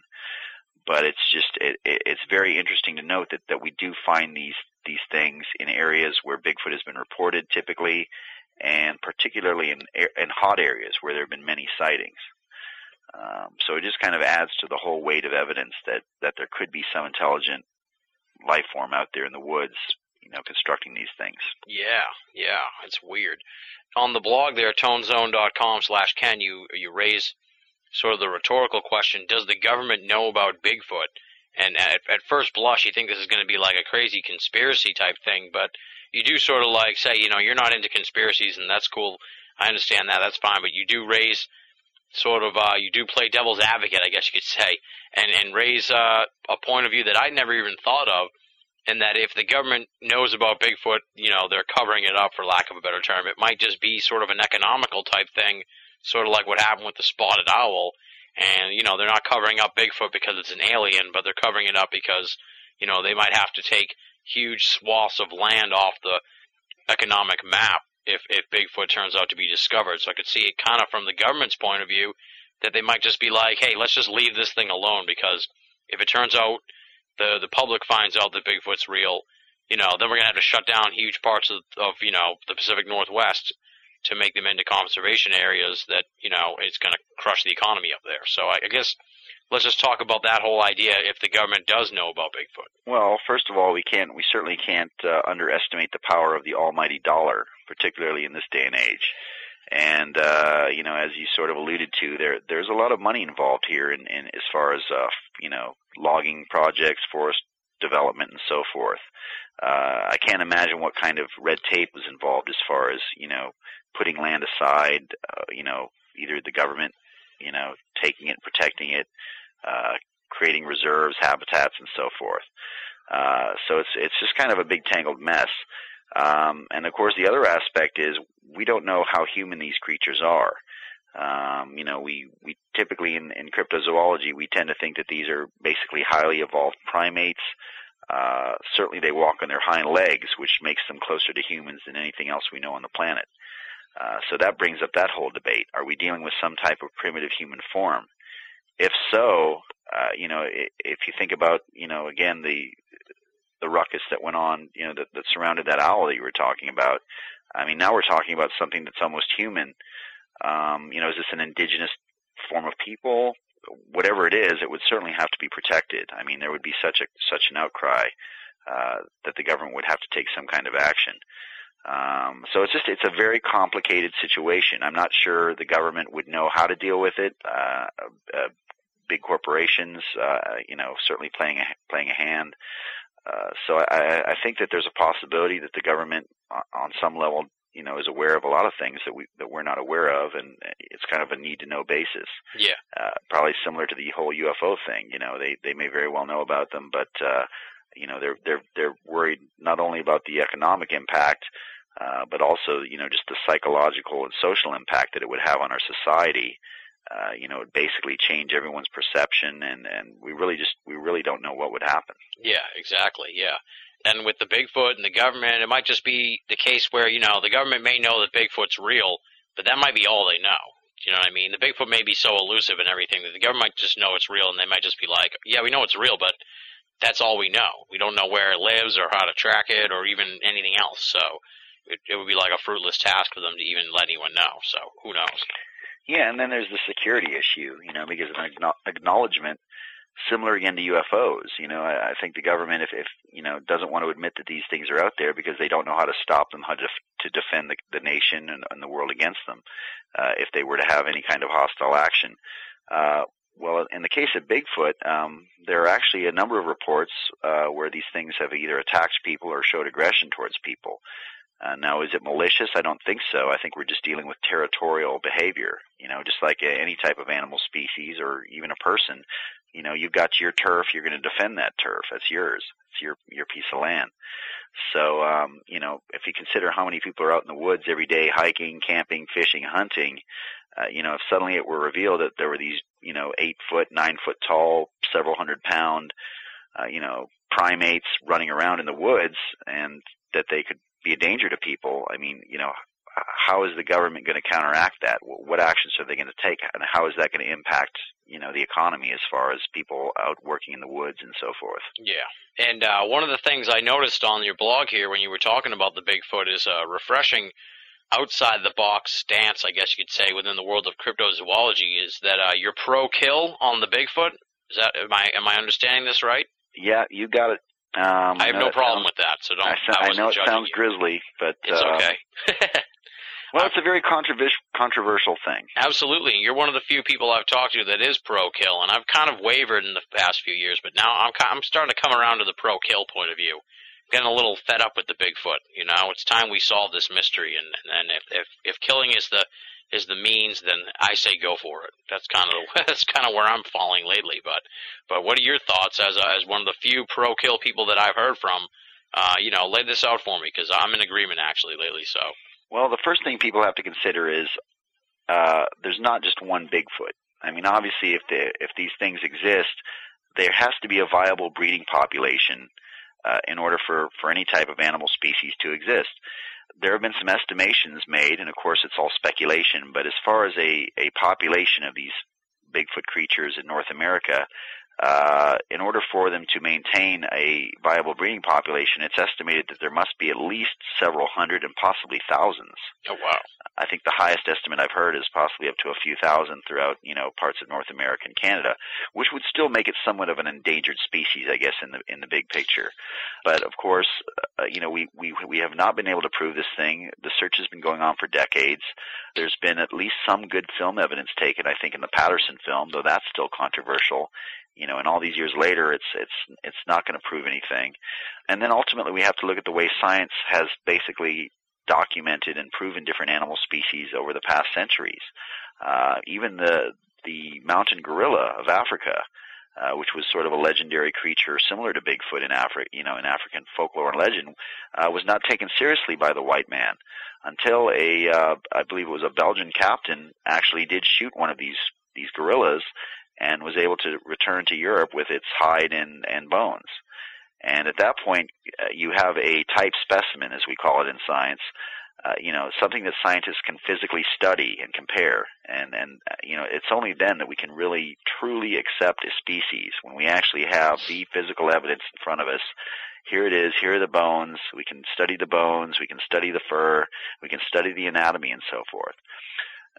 Now, as grisly as this sounds, I think in the long run we're doing a big favor to Bigfoot, because at the point that we do prove that there is one out there, suddenly there is going to be an outcry, and of course everyone's going to want to protect the rest of the species, because these animals are really truly amazing creatures, probably the closest thing to humans that we have on the planet. We don't know how close they are. And of course, I guess that's the other big controversy with the pro-kill issue, is that these things could be much closer to human than we realize. So it certainly is a controversial topic in the field, and I certainly see the other side of the argument as well, because I'm not sure how I would feel about having to be the one to pull the trigger. My best hope is that we will actually find one that has died of natural causes, which unfortunately has not happened yet, but is certainly possible as well. Yeah. But the most pragmatic researchers in the Bigfoot field include John Green, who of course has written many, many famous books, has studied the reports or researched the reports, dating back to the 1950s and 60s, and the late Dr. Grover Krantz, who was a very noted physical anthropologist from Washington State, who really risked his whole reputation and stuck his neck out there when he, got involved in Bigfoot research. He was sort of snubbed by all of his peers. But he felt the same way. He was very pragmatic about it. We have to have a body. We have to have the physical proof. That way no one can deny that they are real. Yeah. That's kind of, like I said, that's kind of where I'm getting at on this thing, because if we really want solutions, that's the best way to do it. Now, what about the whole idea, of tranquilizing and tasers? You kind of explain why that might not work. We don't know what, tranquilizers is a complicated situation. If we're dealing with some kind of creature, we don't even know how much it weighs or anything. You need a certain amount of trank in that kind of thing. You certainly don't want to shoot one with a tranquilizer and have it not take effect, because if you're a few feet away from it and you just shot it with a dart and the thing doesn't go down, I think it's going to come after you. So that would be a bad scene if that was the case. But it sounds like tranquilizers, tasers, nets, that kind of thing, these probably aren't viable options to capture the Bigfoot, as far as we know. I think people are really underestimating the abilities of these creatures when they suggest such things. Because first off, it's very rare that someone is actually able to get close to one of these animals. They're extremely elusive. Their tendency is to move away as quickly as possible, which apparently they're able to do at incredible speeds, traveling through brush. So first of all, you have to get close enough to one. And from my understanding of it, tranquilizer guns just aren't that accurate, and you really have to be close up to get a good shot off. Whereas with something like a high-powered rifle, you certainly have a lot more distance and range. The other thing is, as you mentioned, we just don't know how much tranquilizer to use. I mean, these animals are presumably several hundred pounds. It'd be shooting a grizzly bear. There's just too many variables there and things that could go wrong. The animal could, run off and escape deep into the brush before it actually, the drugs take effect, and then you'd never find the body. The animal may not be affected enough and could turn aggressive, and then it would be a danger to the person shooting the gun. Nets and tasers, I think people are just kind of, taking shots in the dark there, because these animals are incredibly, from my research, what we're dealing with here, these animals have evolved and adapted for thousands of years to avoid humans. And that's why they've been able to do it so well. They're highly intelligent, they're big, they're strong, they're fast, they're nocturnal. They may have other defense mechanisms like the stench that they put off. Perhaps they have some type of stink gland or something. Who knows? I mean, we really don't know anything about what we're dealing with here.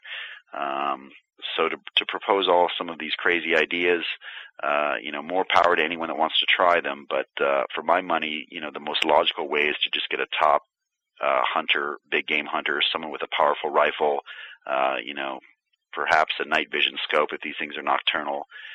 That just seems like the most logical way to accomplish this. Yeah. What about like a giant box with a stick? Like in the cartoons. Knock the stick over? Exactly, yeah. Uh-huh. We need a big box, but it's doable. Aside from the big game hunter idea, the other school of thought, I guess, is sort of like that you need I'm trying to think of that lady now. The gorilla researcher lady. I forget her name. Oh, Diane Fossey? Yeah, you need like a situation like that maybe where you go out to the woods and you spend like, 6 months out there or something so they get used to you and maybe then you can get close to them and stuff. What do you think of that whole idea? Because that seems to be the other prevailing theory on the best way to go about proving the Bigfoot if you're not going to kill it. Well, I think fortunately there are people that are trying that method, and I think there could be something there. Certainly these animals are also very curious, and perhaps instinctually they would be able to pick up on the fact that someone is not aggressive or not being aggressive towards them. But I just don't know how practical that is, because first of all, these animals are certainly very, very few in number. I believe that they're very nomadic, that they travel quite a bit, have a huge range of territory. I guess if you could draw them into one area over a period of time and get close enough to them, it would certainly be a possibility. On the other hand, there's the unpredictability factor. And, as I just said a moment ago, we just don't know much about these animals, their behavioral traits, their instincts, and so forth. Yeah. And the fact that they're presumably 8 or 9 feet tall, weigh several hundred pounds, could probably tear a person in half. And not to scare anyone, but there really are a lot of reports and accounts of these things being aggressive towards humans. Not necessarily killing humans. I don't know if that's ever been reported more than perhaps a couple of times in vague old historical references. But these animals, like all animals, are to be respected and feared in their element. So I'm not the person. I'm certainly not the person that's going to go out there and try to befriend Bigfoot. At least from my point of view, that's not the way to approach it. Yeah. There are logistical concerns with something like that. I mean, I can't even imagine spending like 6 months to a year out in the Pacific Northwest in the woods. Like, I think after like 3 months without any progress, I'd go a little crazy. So, you'd have to be a really patient person to take up that kind of challenge. And there are people that have tried that. I mean, some of the old school Bigfoot researchers like Rene Dahinden, that actually did spend years and years out there in the woods camping out and trying to get close to these creatures and, unfortunately with no result. Yeah. In the little section here where you talk about why we haven't found a body, you say there's some evidence that these creatures may actually bury their dead. I guess just talk a little bit about that evidence, because I haven't really heard much about this potential theory or whatever that they may bury their dead. Well, again, a lot of this is speculation, but, if we look at other Homo, I guess you would say other species in the genus Homo, such as the Neanderthals, we know that the Neanderthals did, in fact, perform burial ceremonies for their dead. This was a completely different species, very human-like, very intelligent, of course.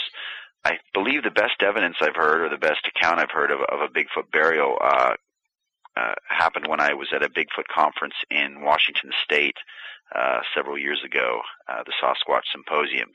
And there was, in fact, one researcher there from the Pacific Northwest.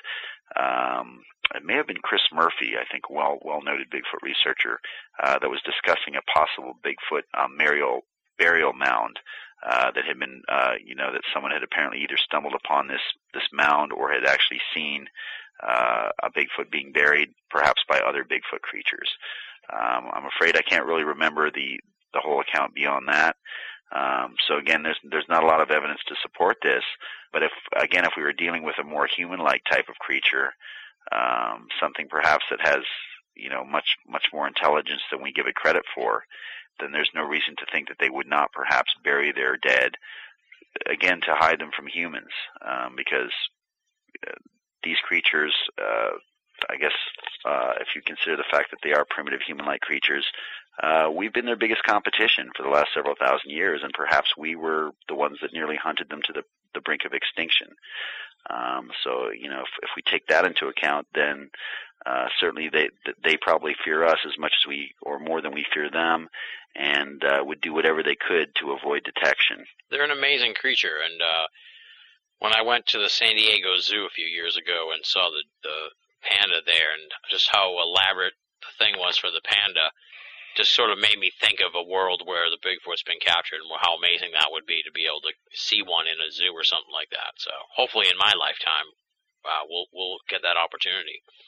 Let's sort of do a speculative look here at now I've kind of always sort of worried in a way that if Bigfoot were proven to be real, that even though it would be kind of good for cryptozoology you know, all the other animals in cryptozoology, because then it would give credence to a lot of them, and people would maybe not be as skeptical. I also kind of worry that since Bigfoot's sort of like the tentpole of the whole community, that if Bigfoot were gone, then it would sort of hurt the community in a way. What do you think about that whole idea, you know, on a sociological level? If the Bigfoot mystery were proven, that's a huge chunk of cryptozoology that all of a sudden goes to the zoology world and is out of our hands now. Well, yeah, I think that would be the logical thing, that the established scientists and zoologists would take over at that point. I don't know. That's an interesting thing to consider. I'm not really sure how that would all play out.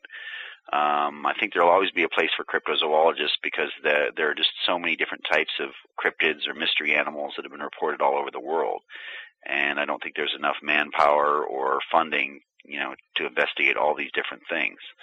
But certainly in the case of an animal being proven like Bigfoot, you know, zoology would take over at that point. I'm trying to think of a good way to, I mean, it's a great question. I'm just really not sure how to approach it, I guess, as far as the longevity of cryptozoology. Yeah, I feel like it would get a big boom at first, but it wouldn't have sort of that hook that Bigfoot seems to have been for so long for cryptozoology. You know what I mean? It's like, I feel like nowadays, and we'll get into some of these other things you've looked for in Belize, I feel like now there are more creatures coming out of the woodwork that have been around for a while that people haven't heard of, like the Duende and the Sisamite and you know, the Almasti and all the different, you know, the Yowie and the various other Bigfoot around the world and stuff. But I feel like the classic North American Bigfoot is such a tentpole, or you know, it's the standard, it's the big daddy of cryptozoology. And I just worry that, you know, if cryptozoology loses that, now believe me, I want the Bigfoot mystery proven beyond a doubt, but I do sort of worry or am intrigued, I guess you could say, by what the field would look like after that happened, because there wouldn't be a big North American monster anymore that we know of that I can think of, unless, you know, although in a way, now I'm kind of rambling and speculating on my own, but in a way, if we just got one Bigfoot and proved that Bigfoot was real, it could also create a huge new boom in cryptozoology of people looking for more Bigfoot, which could be good and bad. Absolutely. Well, I think if Bigfoot were to be discovered here in North America, it would be enormous validation for everyone that's been involved in cryptozoology and Bigfoot research. Much like you've seen with other major animal discoveries in the past century, of course, the giant squid, the Komodo dragon, the panda, as you mentioned, and you know, one big one was the coelacanth, which was a fossil fish that was caught in 1938 off the coast of South Africa. This was an animal that was presumed to be extinct for millions and millions of years, and suddenly we had a live one, or rather a recently dead one, I guess. So, you know, periodically we do have these major animal discoveries, and it is the validation that cryptozoology needs. You know, kind of reinforces the fact that there are a lot of things out there that we just don't know about yet, that we haven't discovered. I think even if Bigfoot is discovered in North America, you have a sort of a global effect, because similar creatures have been reported all over the world. Of course, the Yeti of the Himalaya mountains, you have the Yeren of China, the Yowie of Australia. So then I think the search would be refocused as to, you know, discover, are these related creatures? Are they the same thing? Are they subspecies? Are they different? And then you have the other big kingpin of cryptozoology, which is the lake monster and the sea serpent, the water monsters, which I kind of group together into one group because there are so many similarities in descriptions around the world. And that's fascinating in its own right because, you know, the oceans, of course, are some of the most unexplored places on the planet. We still know very, very little about what lies below the surface. And there could be anything down there. Yeah. So I think the whole shift of cryptozoology, or the whole field of cryptozoology, rather, would shift to those types of animals and cryptids, as well as, you know, continuing on as far as, you know, looking into some of these other Bigfoot-type creatures around the world. Yeah, because even if they find, like, a Bigfoot in Oregon, there's still, like, the whole idea of the skunk ape and the Pennsylvania Bigfoot that's supposed to be kind of different from the Oregon Bigfoot. So, you know, there's probably different sort of types of Bigfoots and stuff that maybe it would reignite the search, and it would bring in science in a big way, which would be huge for the field and funding, I'm sure. So, you know, absolutely, it would be a good thing, I guess, in the long run. I want to live in a post-discovered Bigfoot world. That's the gist of the question, really. I really want to live in that world and be able to see what that would be like. It would be awesome, I think. And it wouldn't be all freaky like aliens are discovered. That would kind of change the whole face of the planet. But if it was Bigfoot, people could kind of get on with their lives a little bit and still, it would add the whole new weird element to the world. So, well, it would be one of the biggest scientific discoveries of our time, obviously. It would certainly change a lot of what we know about anthropology and evolution because, these things certainly fit somewhere into that evolutionary line. And so we would understand and know more about ourselves as Homo sapiens. But moreover, I think it would just change the whole human condition. I'm not one of these glory seekers, Tim, that hopes that I'm the one necessarily that proves Bigfoot is real. I just want someone to prove it. Absolutely, and that's where my passion lies. I really, really want this thing to be proven. I really want people to know that these things are out there. I think it's a positive thing, for humankind, for the human condition, to know that we're not alone on this planet, that perhaps we've shared the planet with other human-like beings for thousands and thousands of years, and we've coexisted among them. And they're really no threat to us whatsoever. They're simply another species that's found their niche, that's presumably tried to avoid humans so that they could stick around as long as they can. Exactly. We just don't want, after we capture the Bigfoot, people getting all should we give Bigfoot the vote? Yeah. Sure. Does he have to register? Can we recruit him for our basketball team? Exactly. All that stuff. Exactly. Yeah. Now, in the book, you allude to your trips to Belize, and then on your blog, you talk a little bit about them. I guess talk a little bit about these trips to Belize to look for two mystery creatures that I never heard of, the Duende and the Sisemite, and I'm sure you'll show me the proper pronunciation when you answer the question. But tell me, what are these things, and what were you doing over there looking for them? Well, a lot of people are not aware of the fact that Bigfoot is, of course, a global phenomenon. Bigfoot is the common term we use here in North America, or Sasquatch. But you have heard of the Yeti of the Himalayas and some of these other creatures around the world. So it really is a global phenomenon. These, I guess you would say, hairy human-like beings are reported on a global basis. I was aware of the fact that some of these reports had been emanating from Central America. And what sort of woke me up to this was a book by Ivan Sanderson. Ivan Sanderson is a well-known biologist who was one of the first pioneers of cryptozoology, if you will, a close friend of Bernard Heuvelmans, who's considered to be the father of cryptozoology. And Sanderson wrote in his classic book, which was called Abominable Snowman, Legend Come to Life, came out in the very early 60s. Sanderson was one of the first writers to sort of broach the global impact of these creatures all over the world. And he wrote of these creatures down in Belize, which at the time was known as British Honduras.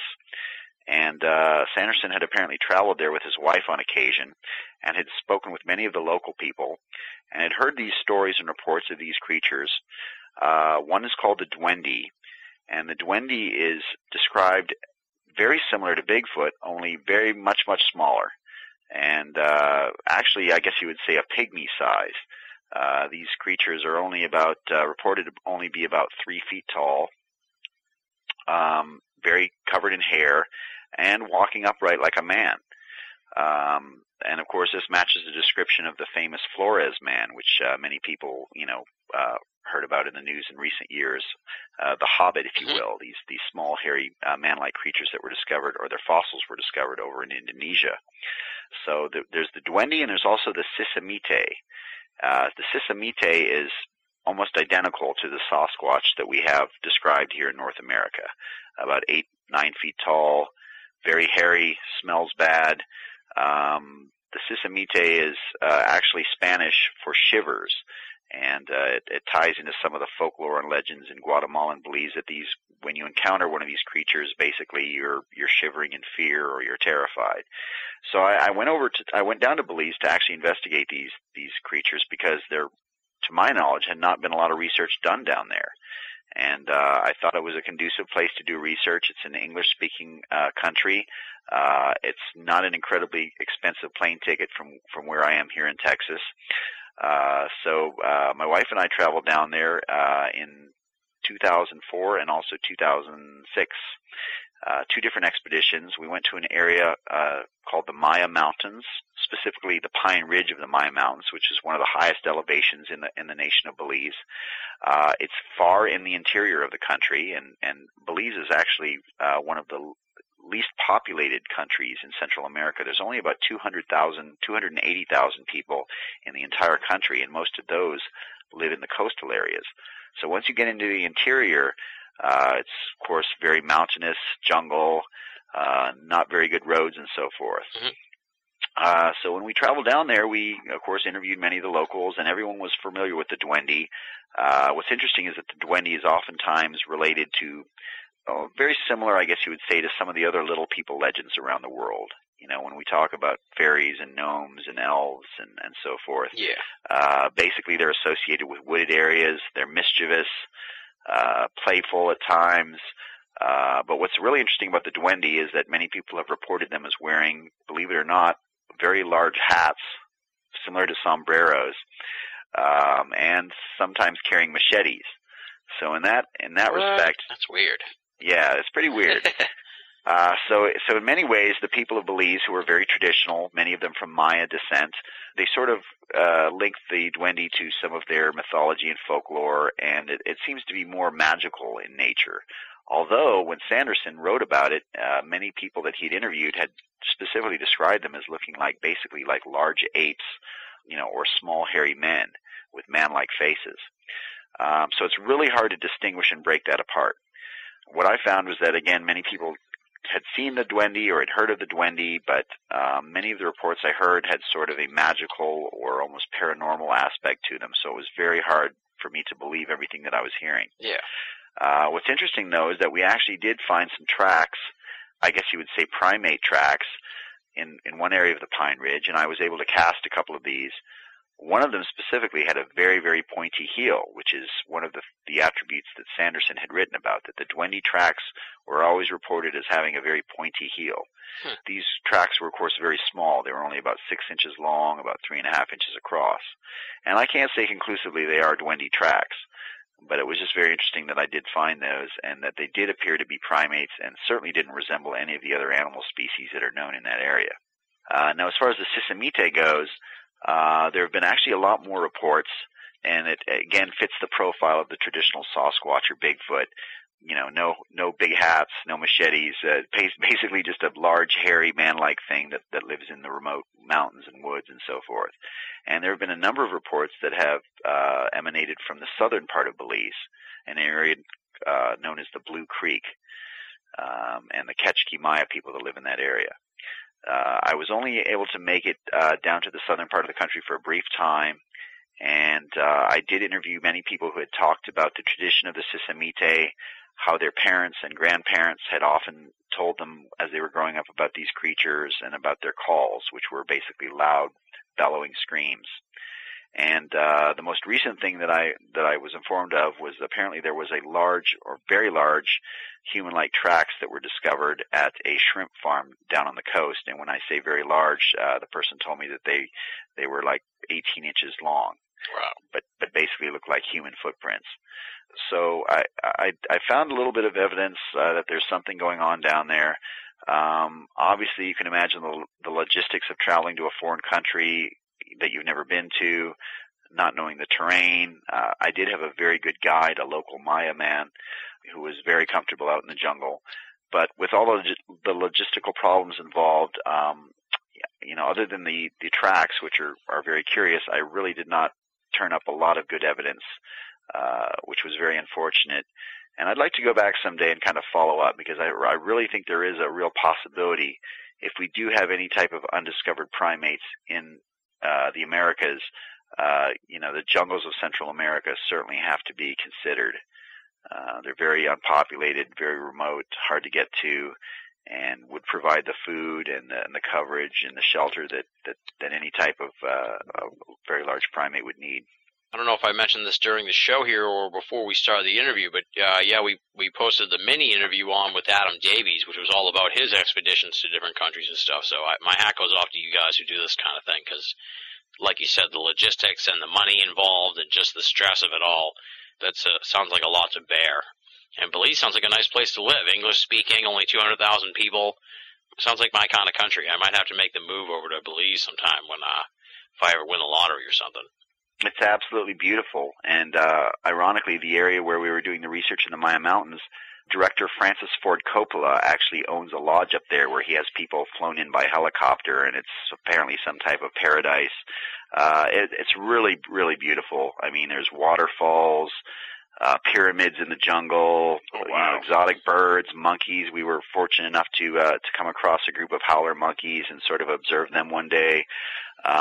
So it really is a beautiful place to visit, and it would be a wonderful place to live, I think. Now, on the subject of the duende, you raised kind of an interesting thing that popped into my head when you were talking about them, and that's just that in other countries there do seem to be legends and reports and stuff of, let's call them little feet, for lack of a better term. Sure. Like in Australia you have the Junjidi and all kinds of weird stories and stuff from Europe and everything like that. But it doesn't seem like there are too many North American little feet stories. Do you know of any? I don't need the actual stories, but is there much of a fabric of legend as far as little versions of Bigfoot in America? Not really in North America. Somewhere I've seen a reference to some that have been reported in a place in Oregon, but predominantly we hear about these, I guess, little feet, as you want to call them. Ivan Sanderson also referred to them as proto-pygmies. The most famous of these is the orang pendek of Sumatra. Oh, yeah. There's also the Agagwe and the Sahite of Africa. There's the Shiru and the Didi of South America, and then the Duende of Belize. And what's really interesting is that all of these little feet, or proto-pygmy creatures, inhabit equatorial regions. And if you go across a globe and sort of pinpoint all these different places we're talking about, you'll see that they're all in very subtropical climates, which makes a lot of sense from a zoological point of view, because a larger animal like Bigfoot would be more adept at surviving in a colder climate. Larger animals, of course, are better at retaining body heat, oftentimes, using things like hibernation and so forth. Smaller animals are obviously very comfortable at home in hotter climates because of they're able to expend more energy and so forth. Yeah. Now you kind of touched a little bit on the duende being sort of like a trickster thing, and that kind of ties in a lot with sort of what I have heard about other creatures of that ilk, of that size and description. So we could be dealing with something even more bizarre than we even can imagine if some of these stories hold up. Because consistently, from what I've heard, with the exception of the orang pendek, which I haven't heard too many stories about its personality. But a lot of these stories I hear about these little creatures in other countries, and I did hear about some sort of weird things up here in Massachusetts, puckwudgies they're called. I've heard of those as well. Yeah, they all sort of have a trickster element to them, so that may be something interdimensional that we don't know about yet. Who knows, but it's a strange... Well, the linchpin there, Tim, is, again, Flores Man. That was a huge discovery a few years ago when they discovered those little skeletons down in Indonesia on the island of Flores. They've been, of course, the subject of a lot of controversy and speculation. But the best theory out there right now is that what we had was a pygmy form of Homo erectus. And of course, Homo erectus was a human ancestor that lived up into, tens of thousands of years ago and was very, very successful at spreading out of Africa into Asia and in other parts around the world.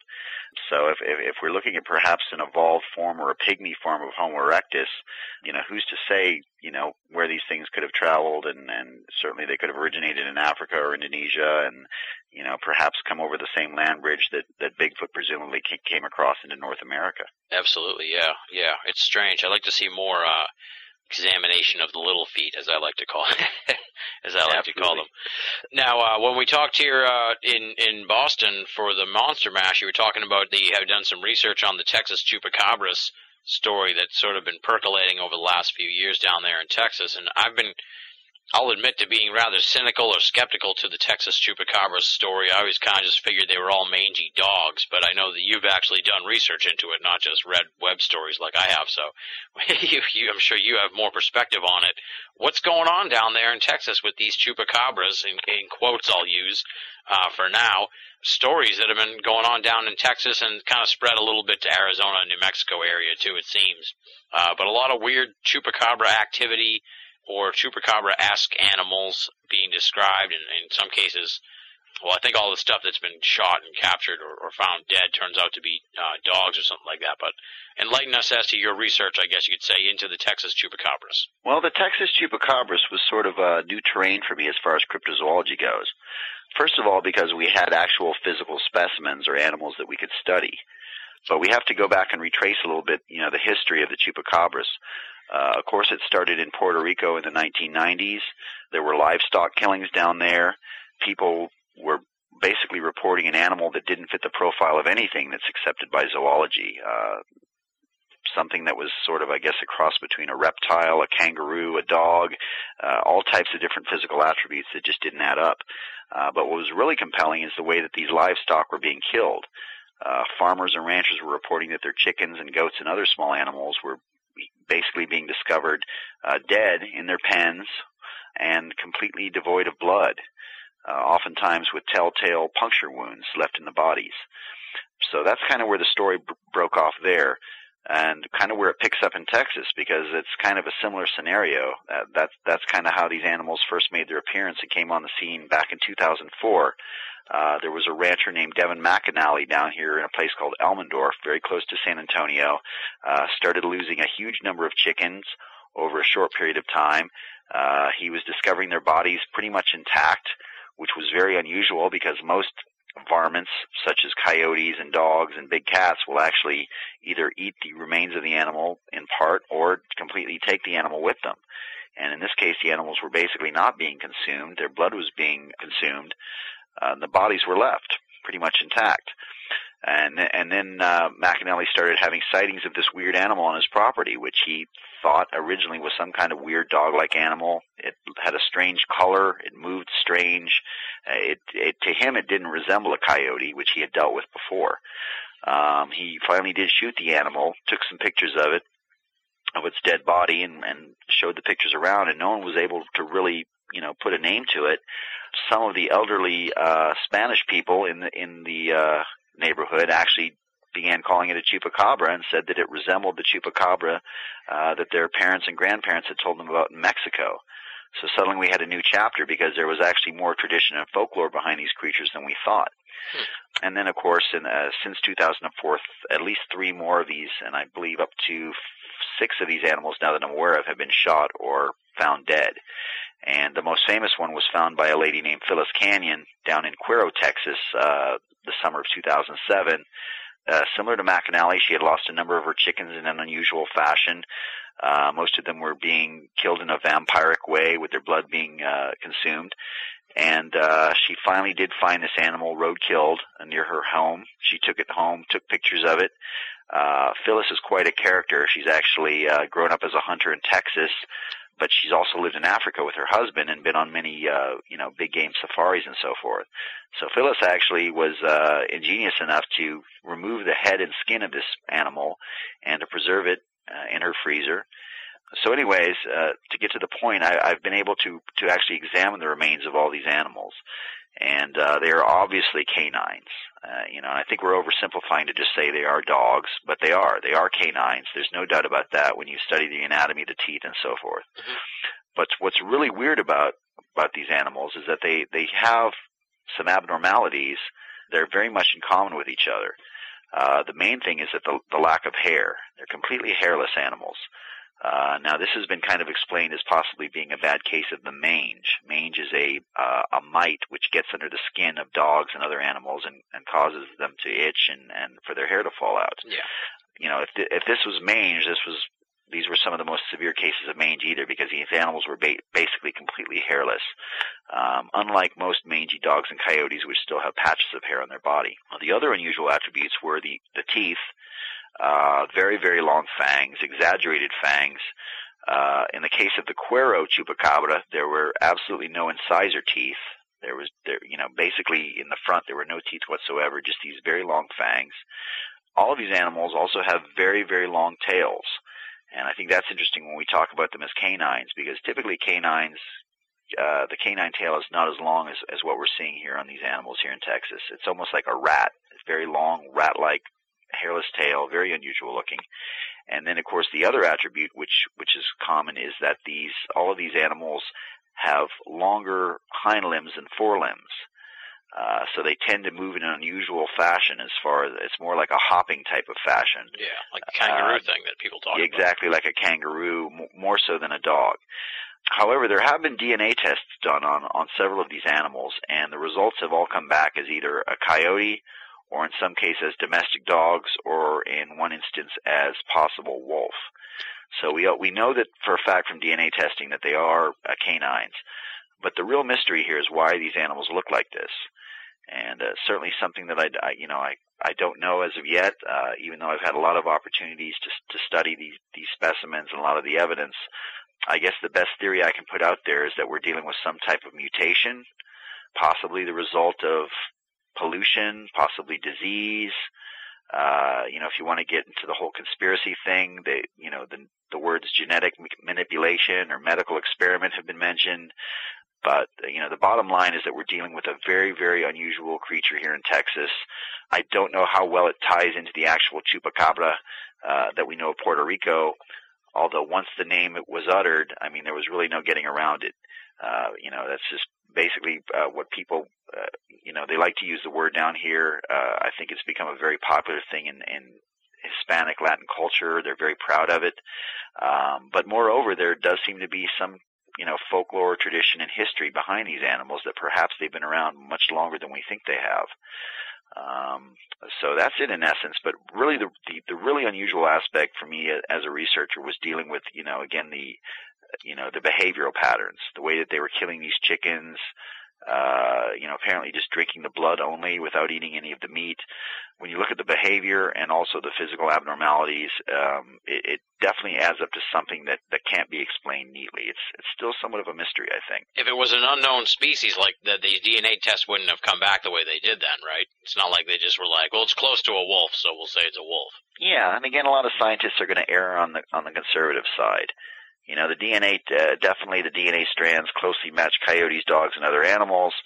Therefore, that's what they are. But, again, if you look at the big picture, the behavior pattern of these animals were, they seem to be unafraid of humans in many of the cases where I talked to eyewitnesses. Unlike coyotes and other wild dogs, which will typically retreat or run away, these animals were a lot more aggressive. They did not seem to be afraid of the humans that were, around. And of course, the way they were killing animals and getting their food was very unusual as well, and the way they move. So there are definitely some differences there. If we're simply going to say that they're just mangy coyotes or weird dogs, I think we're oversimplifying a little bit. Yeah. Well, you've opened my eyes to this thing. I'm going to be paying more attention to it now because, like I said, I had sort of dismissed it out of hand. Until I heard from you here about what's really going on. Hopefully we can get one alive right now. Sounds like it's kind of like a little bit of a flap going on down there. Maybe one will turn up alive somehow. That would be a boon, I think, to figure out what's really going on. Now, when they did the DNA tests and stuff, maybe not so much in DNA, but would they have been able to figure out if it had been mutated or if it was diseased of some kind, or is that not possible with, the tests that they did? They weren't able to find out, for example, if it was mange. Because some of the skin samples that were taken off a dead animal, it's very difficult to analyze and test dead tissue. So I think in that respect, you're right. I think if we get a live one, that the testing will be a lot better. The tissue samples and blood samples and so forth will be a lot, fresher and cleaner and so forth. Yeah. I'm actually in the process of trying to trap one. There's a gentleman out here in a place called Fayetteville, Texas, who contacted me months ago, claims he's seen up to 4 of them on his property at one time. Many people in his family have claimed sightings of these things recently. So I'm working in conjunction with the family in an attempt to, build a cage or form some kind of trap in hopes of getting one of these things alive. Nice. But the interesting thing is that these animals are definitely multiplying. The reports are starting to intensify. They're obviously breeding and passing on these weird genetic traits.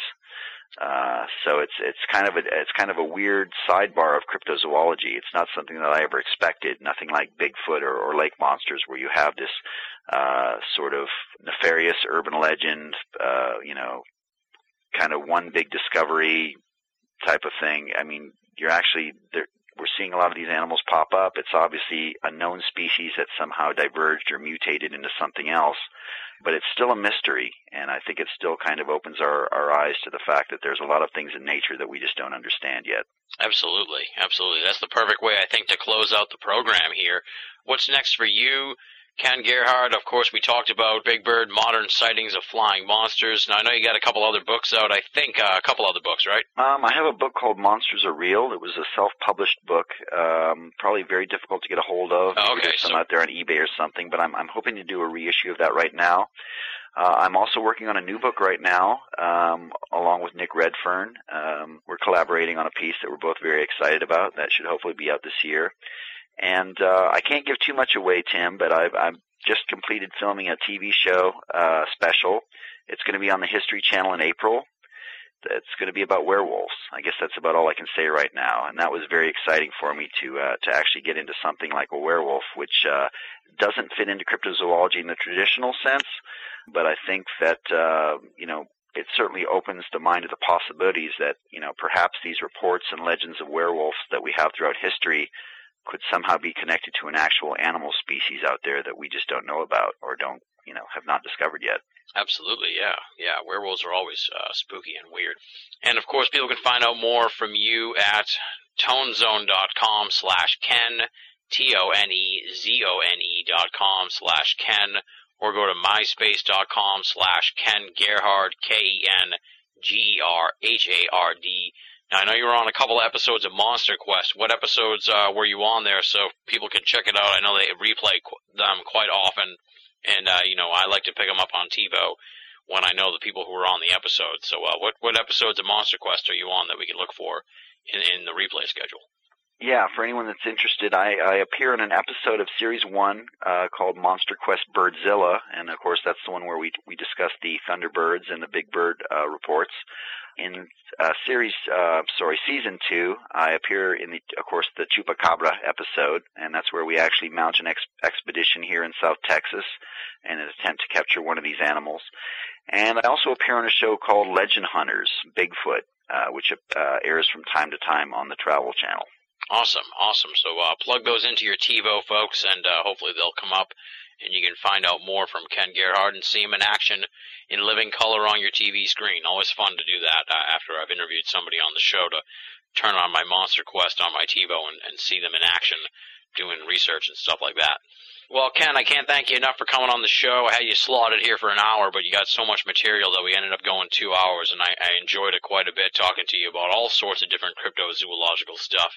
Bigfoot, Big Bird, Littlefoot, as I like to call him, the Wendy, the Semite, the Texas Chupacabra, all kinds of stuff. I really, I'm amazed by the wide range of creatures you've examined and looked at, and we'll be following your career with bated breath and enjoying your adventures and your postings and your travels and stuff, and hopefully we can keep in touch. I don't know if you'll be making it up to the next Monster Mash up here in Boston next year. If so, I hope to see you. If not, there's always a chance I'll be down in Texas sometime in the near future or in the distant future to visit Nick Redfern and do a little traveling around Texas because, as I said, it's a hotbed of esoteric activity that I definitely want to check out. But like I said, I can't thank you enough for coming on the show, Ken. It was great talking to you. It was great meeting you back in Boston this past October, and hopefully this is the beginning of a fruitful and continuing friendship between the two of us. Well, thank you, Tim. It certainly was an honor and a pleasure to be here with you tonight. It was great meeting you in Massachusetts, and of course I've been a big fan of the show, so it's very exciting for me to finally be on here with you. So thank you so much for having me.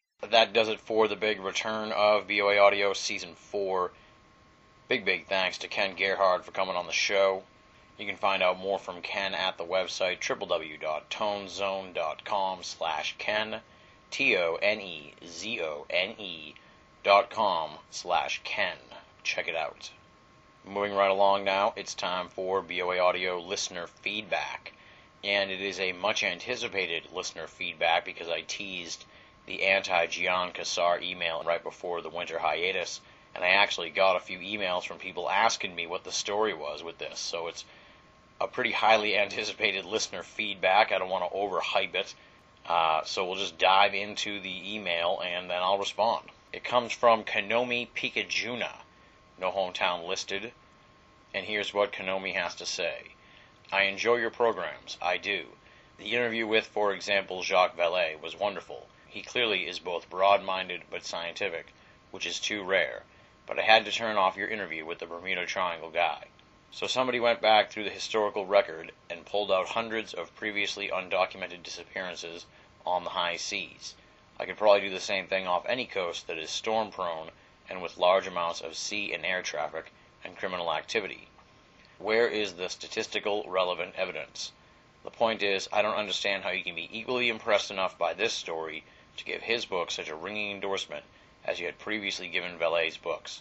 How many of these guys need to come on your show empty-handed? You should get on some guests like Michio Kaku or some of the exoplanet scientists. What about the weird political conspiracies or Black Ops weirdness like the Bohemian Grove or MK Ultra? What about JFK? Why not talk to G. Edward Griffin about the $700 trillion derivative monster strangling our economy and owning the Federal Reserve? Certainly more frightening than blurry pictures of swamp apes. A guy traipsing around the Congo looking for a dinosaur may be entertaining, but it is not important. It is banal. That's spelled B-A-N-A-L, not B-I-N-N-A-L-L. That's very creative of you, Konami. I think metaphysics and esoterica should be more than fantasy, entertainment, and escapism. It should be a powerful and new way at looking at the problems of this world.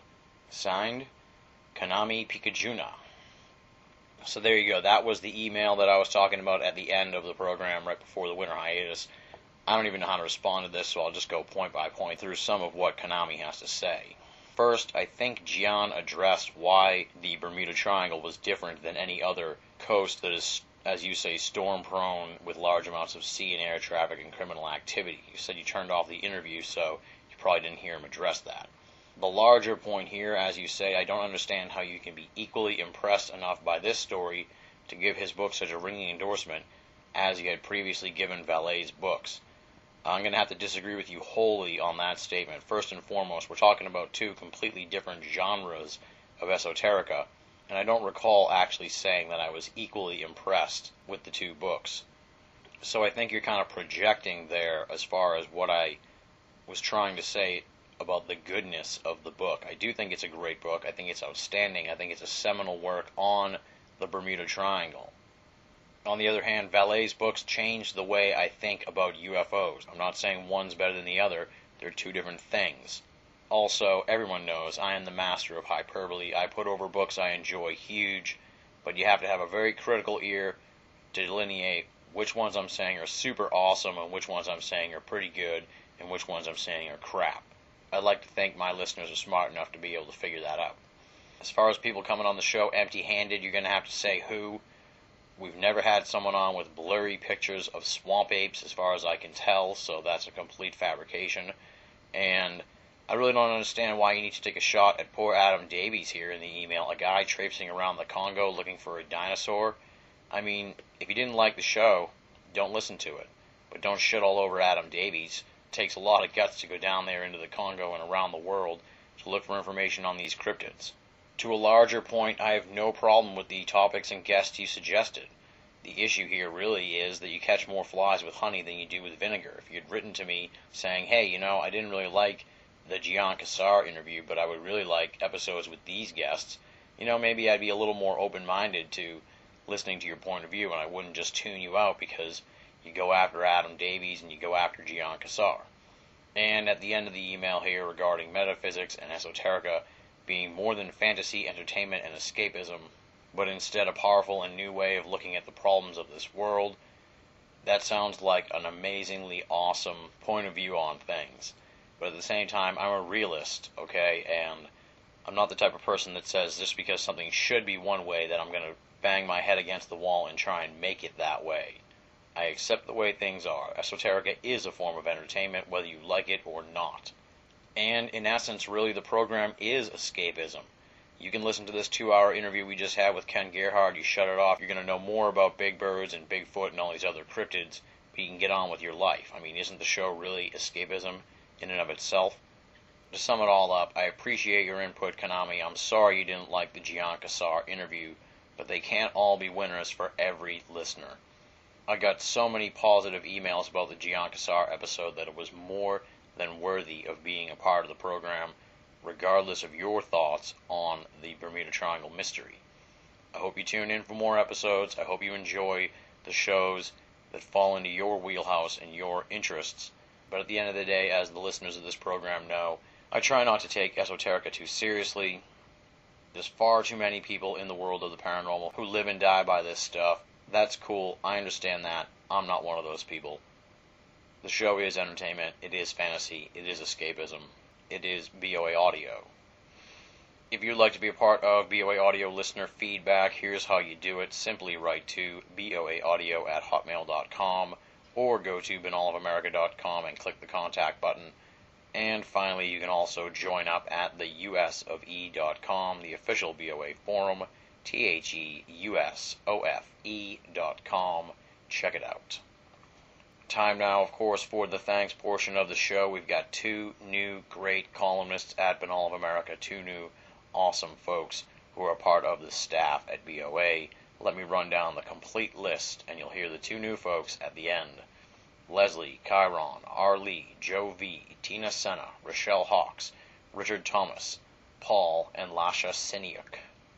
Paul from Canada writes our new every other Wednesday column, The Fringe Report, and Lasha writes the every Thursday column, Field Notes, two new great additions to the BOA staff and the written offerings from Banal of America. Definitely want to check those out, and of course check out the columns of all the great BOA writers and staff members.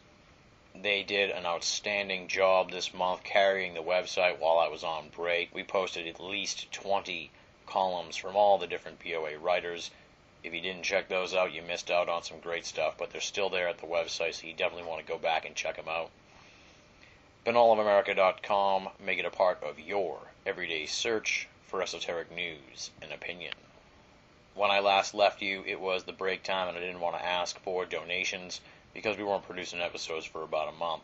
Well, we're back. We've taped about 6 new interviews already, and as such, it would probably be best for me to ask for donations here. The economy just keeps getting worse, and I know a lot of folks are just scraping by, so I'm not going to ask you to make a donation if you can't afford it. But for those folks who are doing all right, who are sitting pretty and will be able to hopefully weather this economic storm, I ask you to make a donation. How do you do that? You go to Banal of America and you click the PayPal button. You can find it right on the main page or on the audio archive page. Click that. That'll take you to PayPal. All donations go towards Banal of America and BOA Audio, and keeping the website and the podcast up and running and freely available for all of our great listeners and readers the world over. I'm going to lose my voice here because we've got a lot to talk about for next week's program.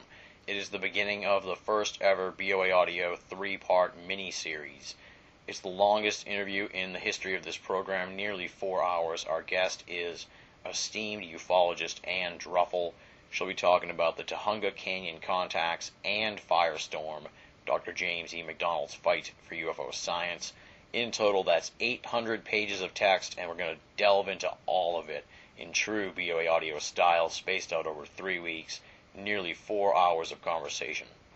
Next week is obviously part 1, and we're going to be covering the Tujunga Canyon contacts from a whole host of different angles. This recently reissued book, which Ann co-wrote with D. Scott Rogo, was only the second alien abduction book ever written when it was originally released in 1980.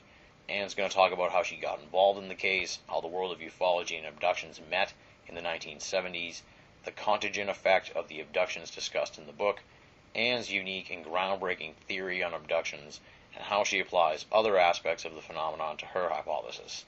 Plus, tons and tons more. There's even more on the written preview at BOA, but if I read all that, would be here all day.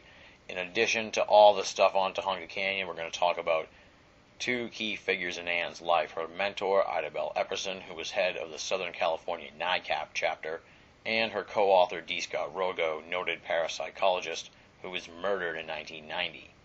In the subsequent 2 weeks, we're going to go in-depth on Firestorm and cover the remarkable life and amazing contributions to ufology by renowned atmospheric physicist James McDonald.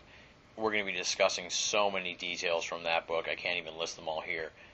Many, many, many events in the life of James McDonald, plus many major events in ufology history, like Project Blue Book, the 68 congressional hearing on UFOs, the Condon Report, and the folding of NICAP. Not only did Ann experience and witness these events firsthand, she then re-experienced them from McDonald's perspective when she wrote Firestorm. So it's just a breathtaking look at UFO history. I'll have a much more detailed preview of the Firestorm portion of the miniseries next week at the end of the program, and Druffle, the first ever BOA Audio miniseries 3-part episode to Hunger Canyon Contacts Week 1, Firestorm, Dr. James E. McDonald's fight for UFO science in weeks 2 and 3. Easily a classic interview from BOA Audio you're definitely going to want to check out. And on that note, we wrap it up here for the week. It's great to be back. Hopefully we can get things up and running a little smoother and faster for you next week. Thank you so much, folks, for tuning in. I hope you found the program once again, and our usual folks got the word out. Until next time, this is Tim Binnall, thanking you for listening and signing off.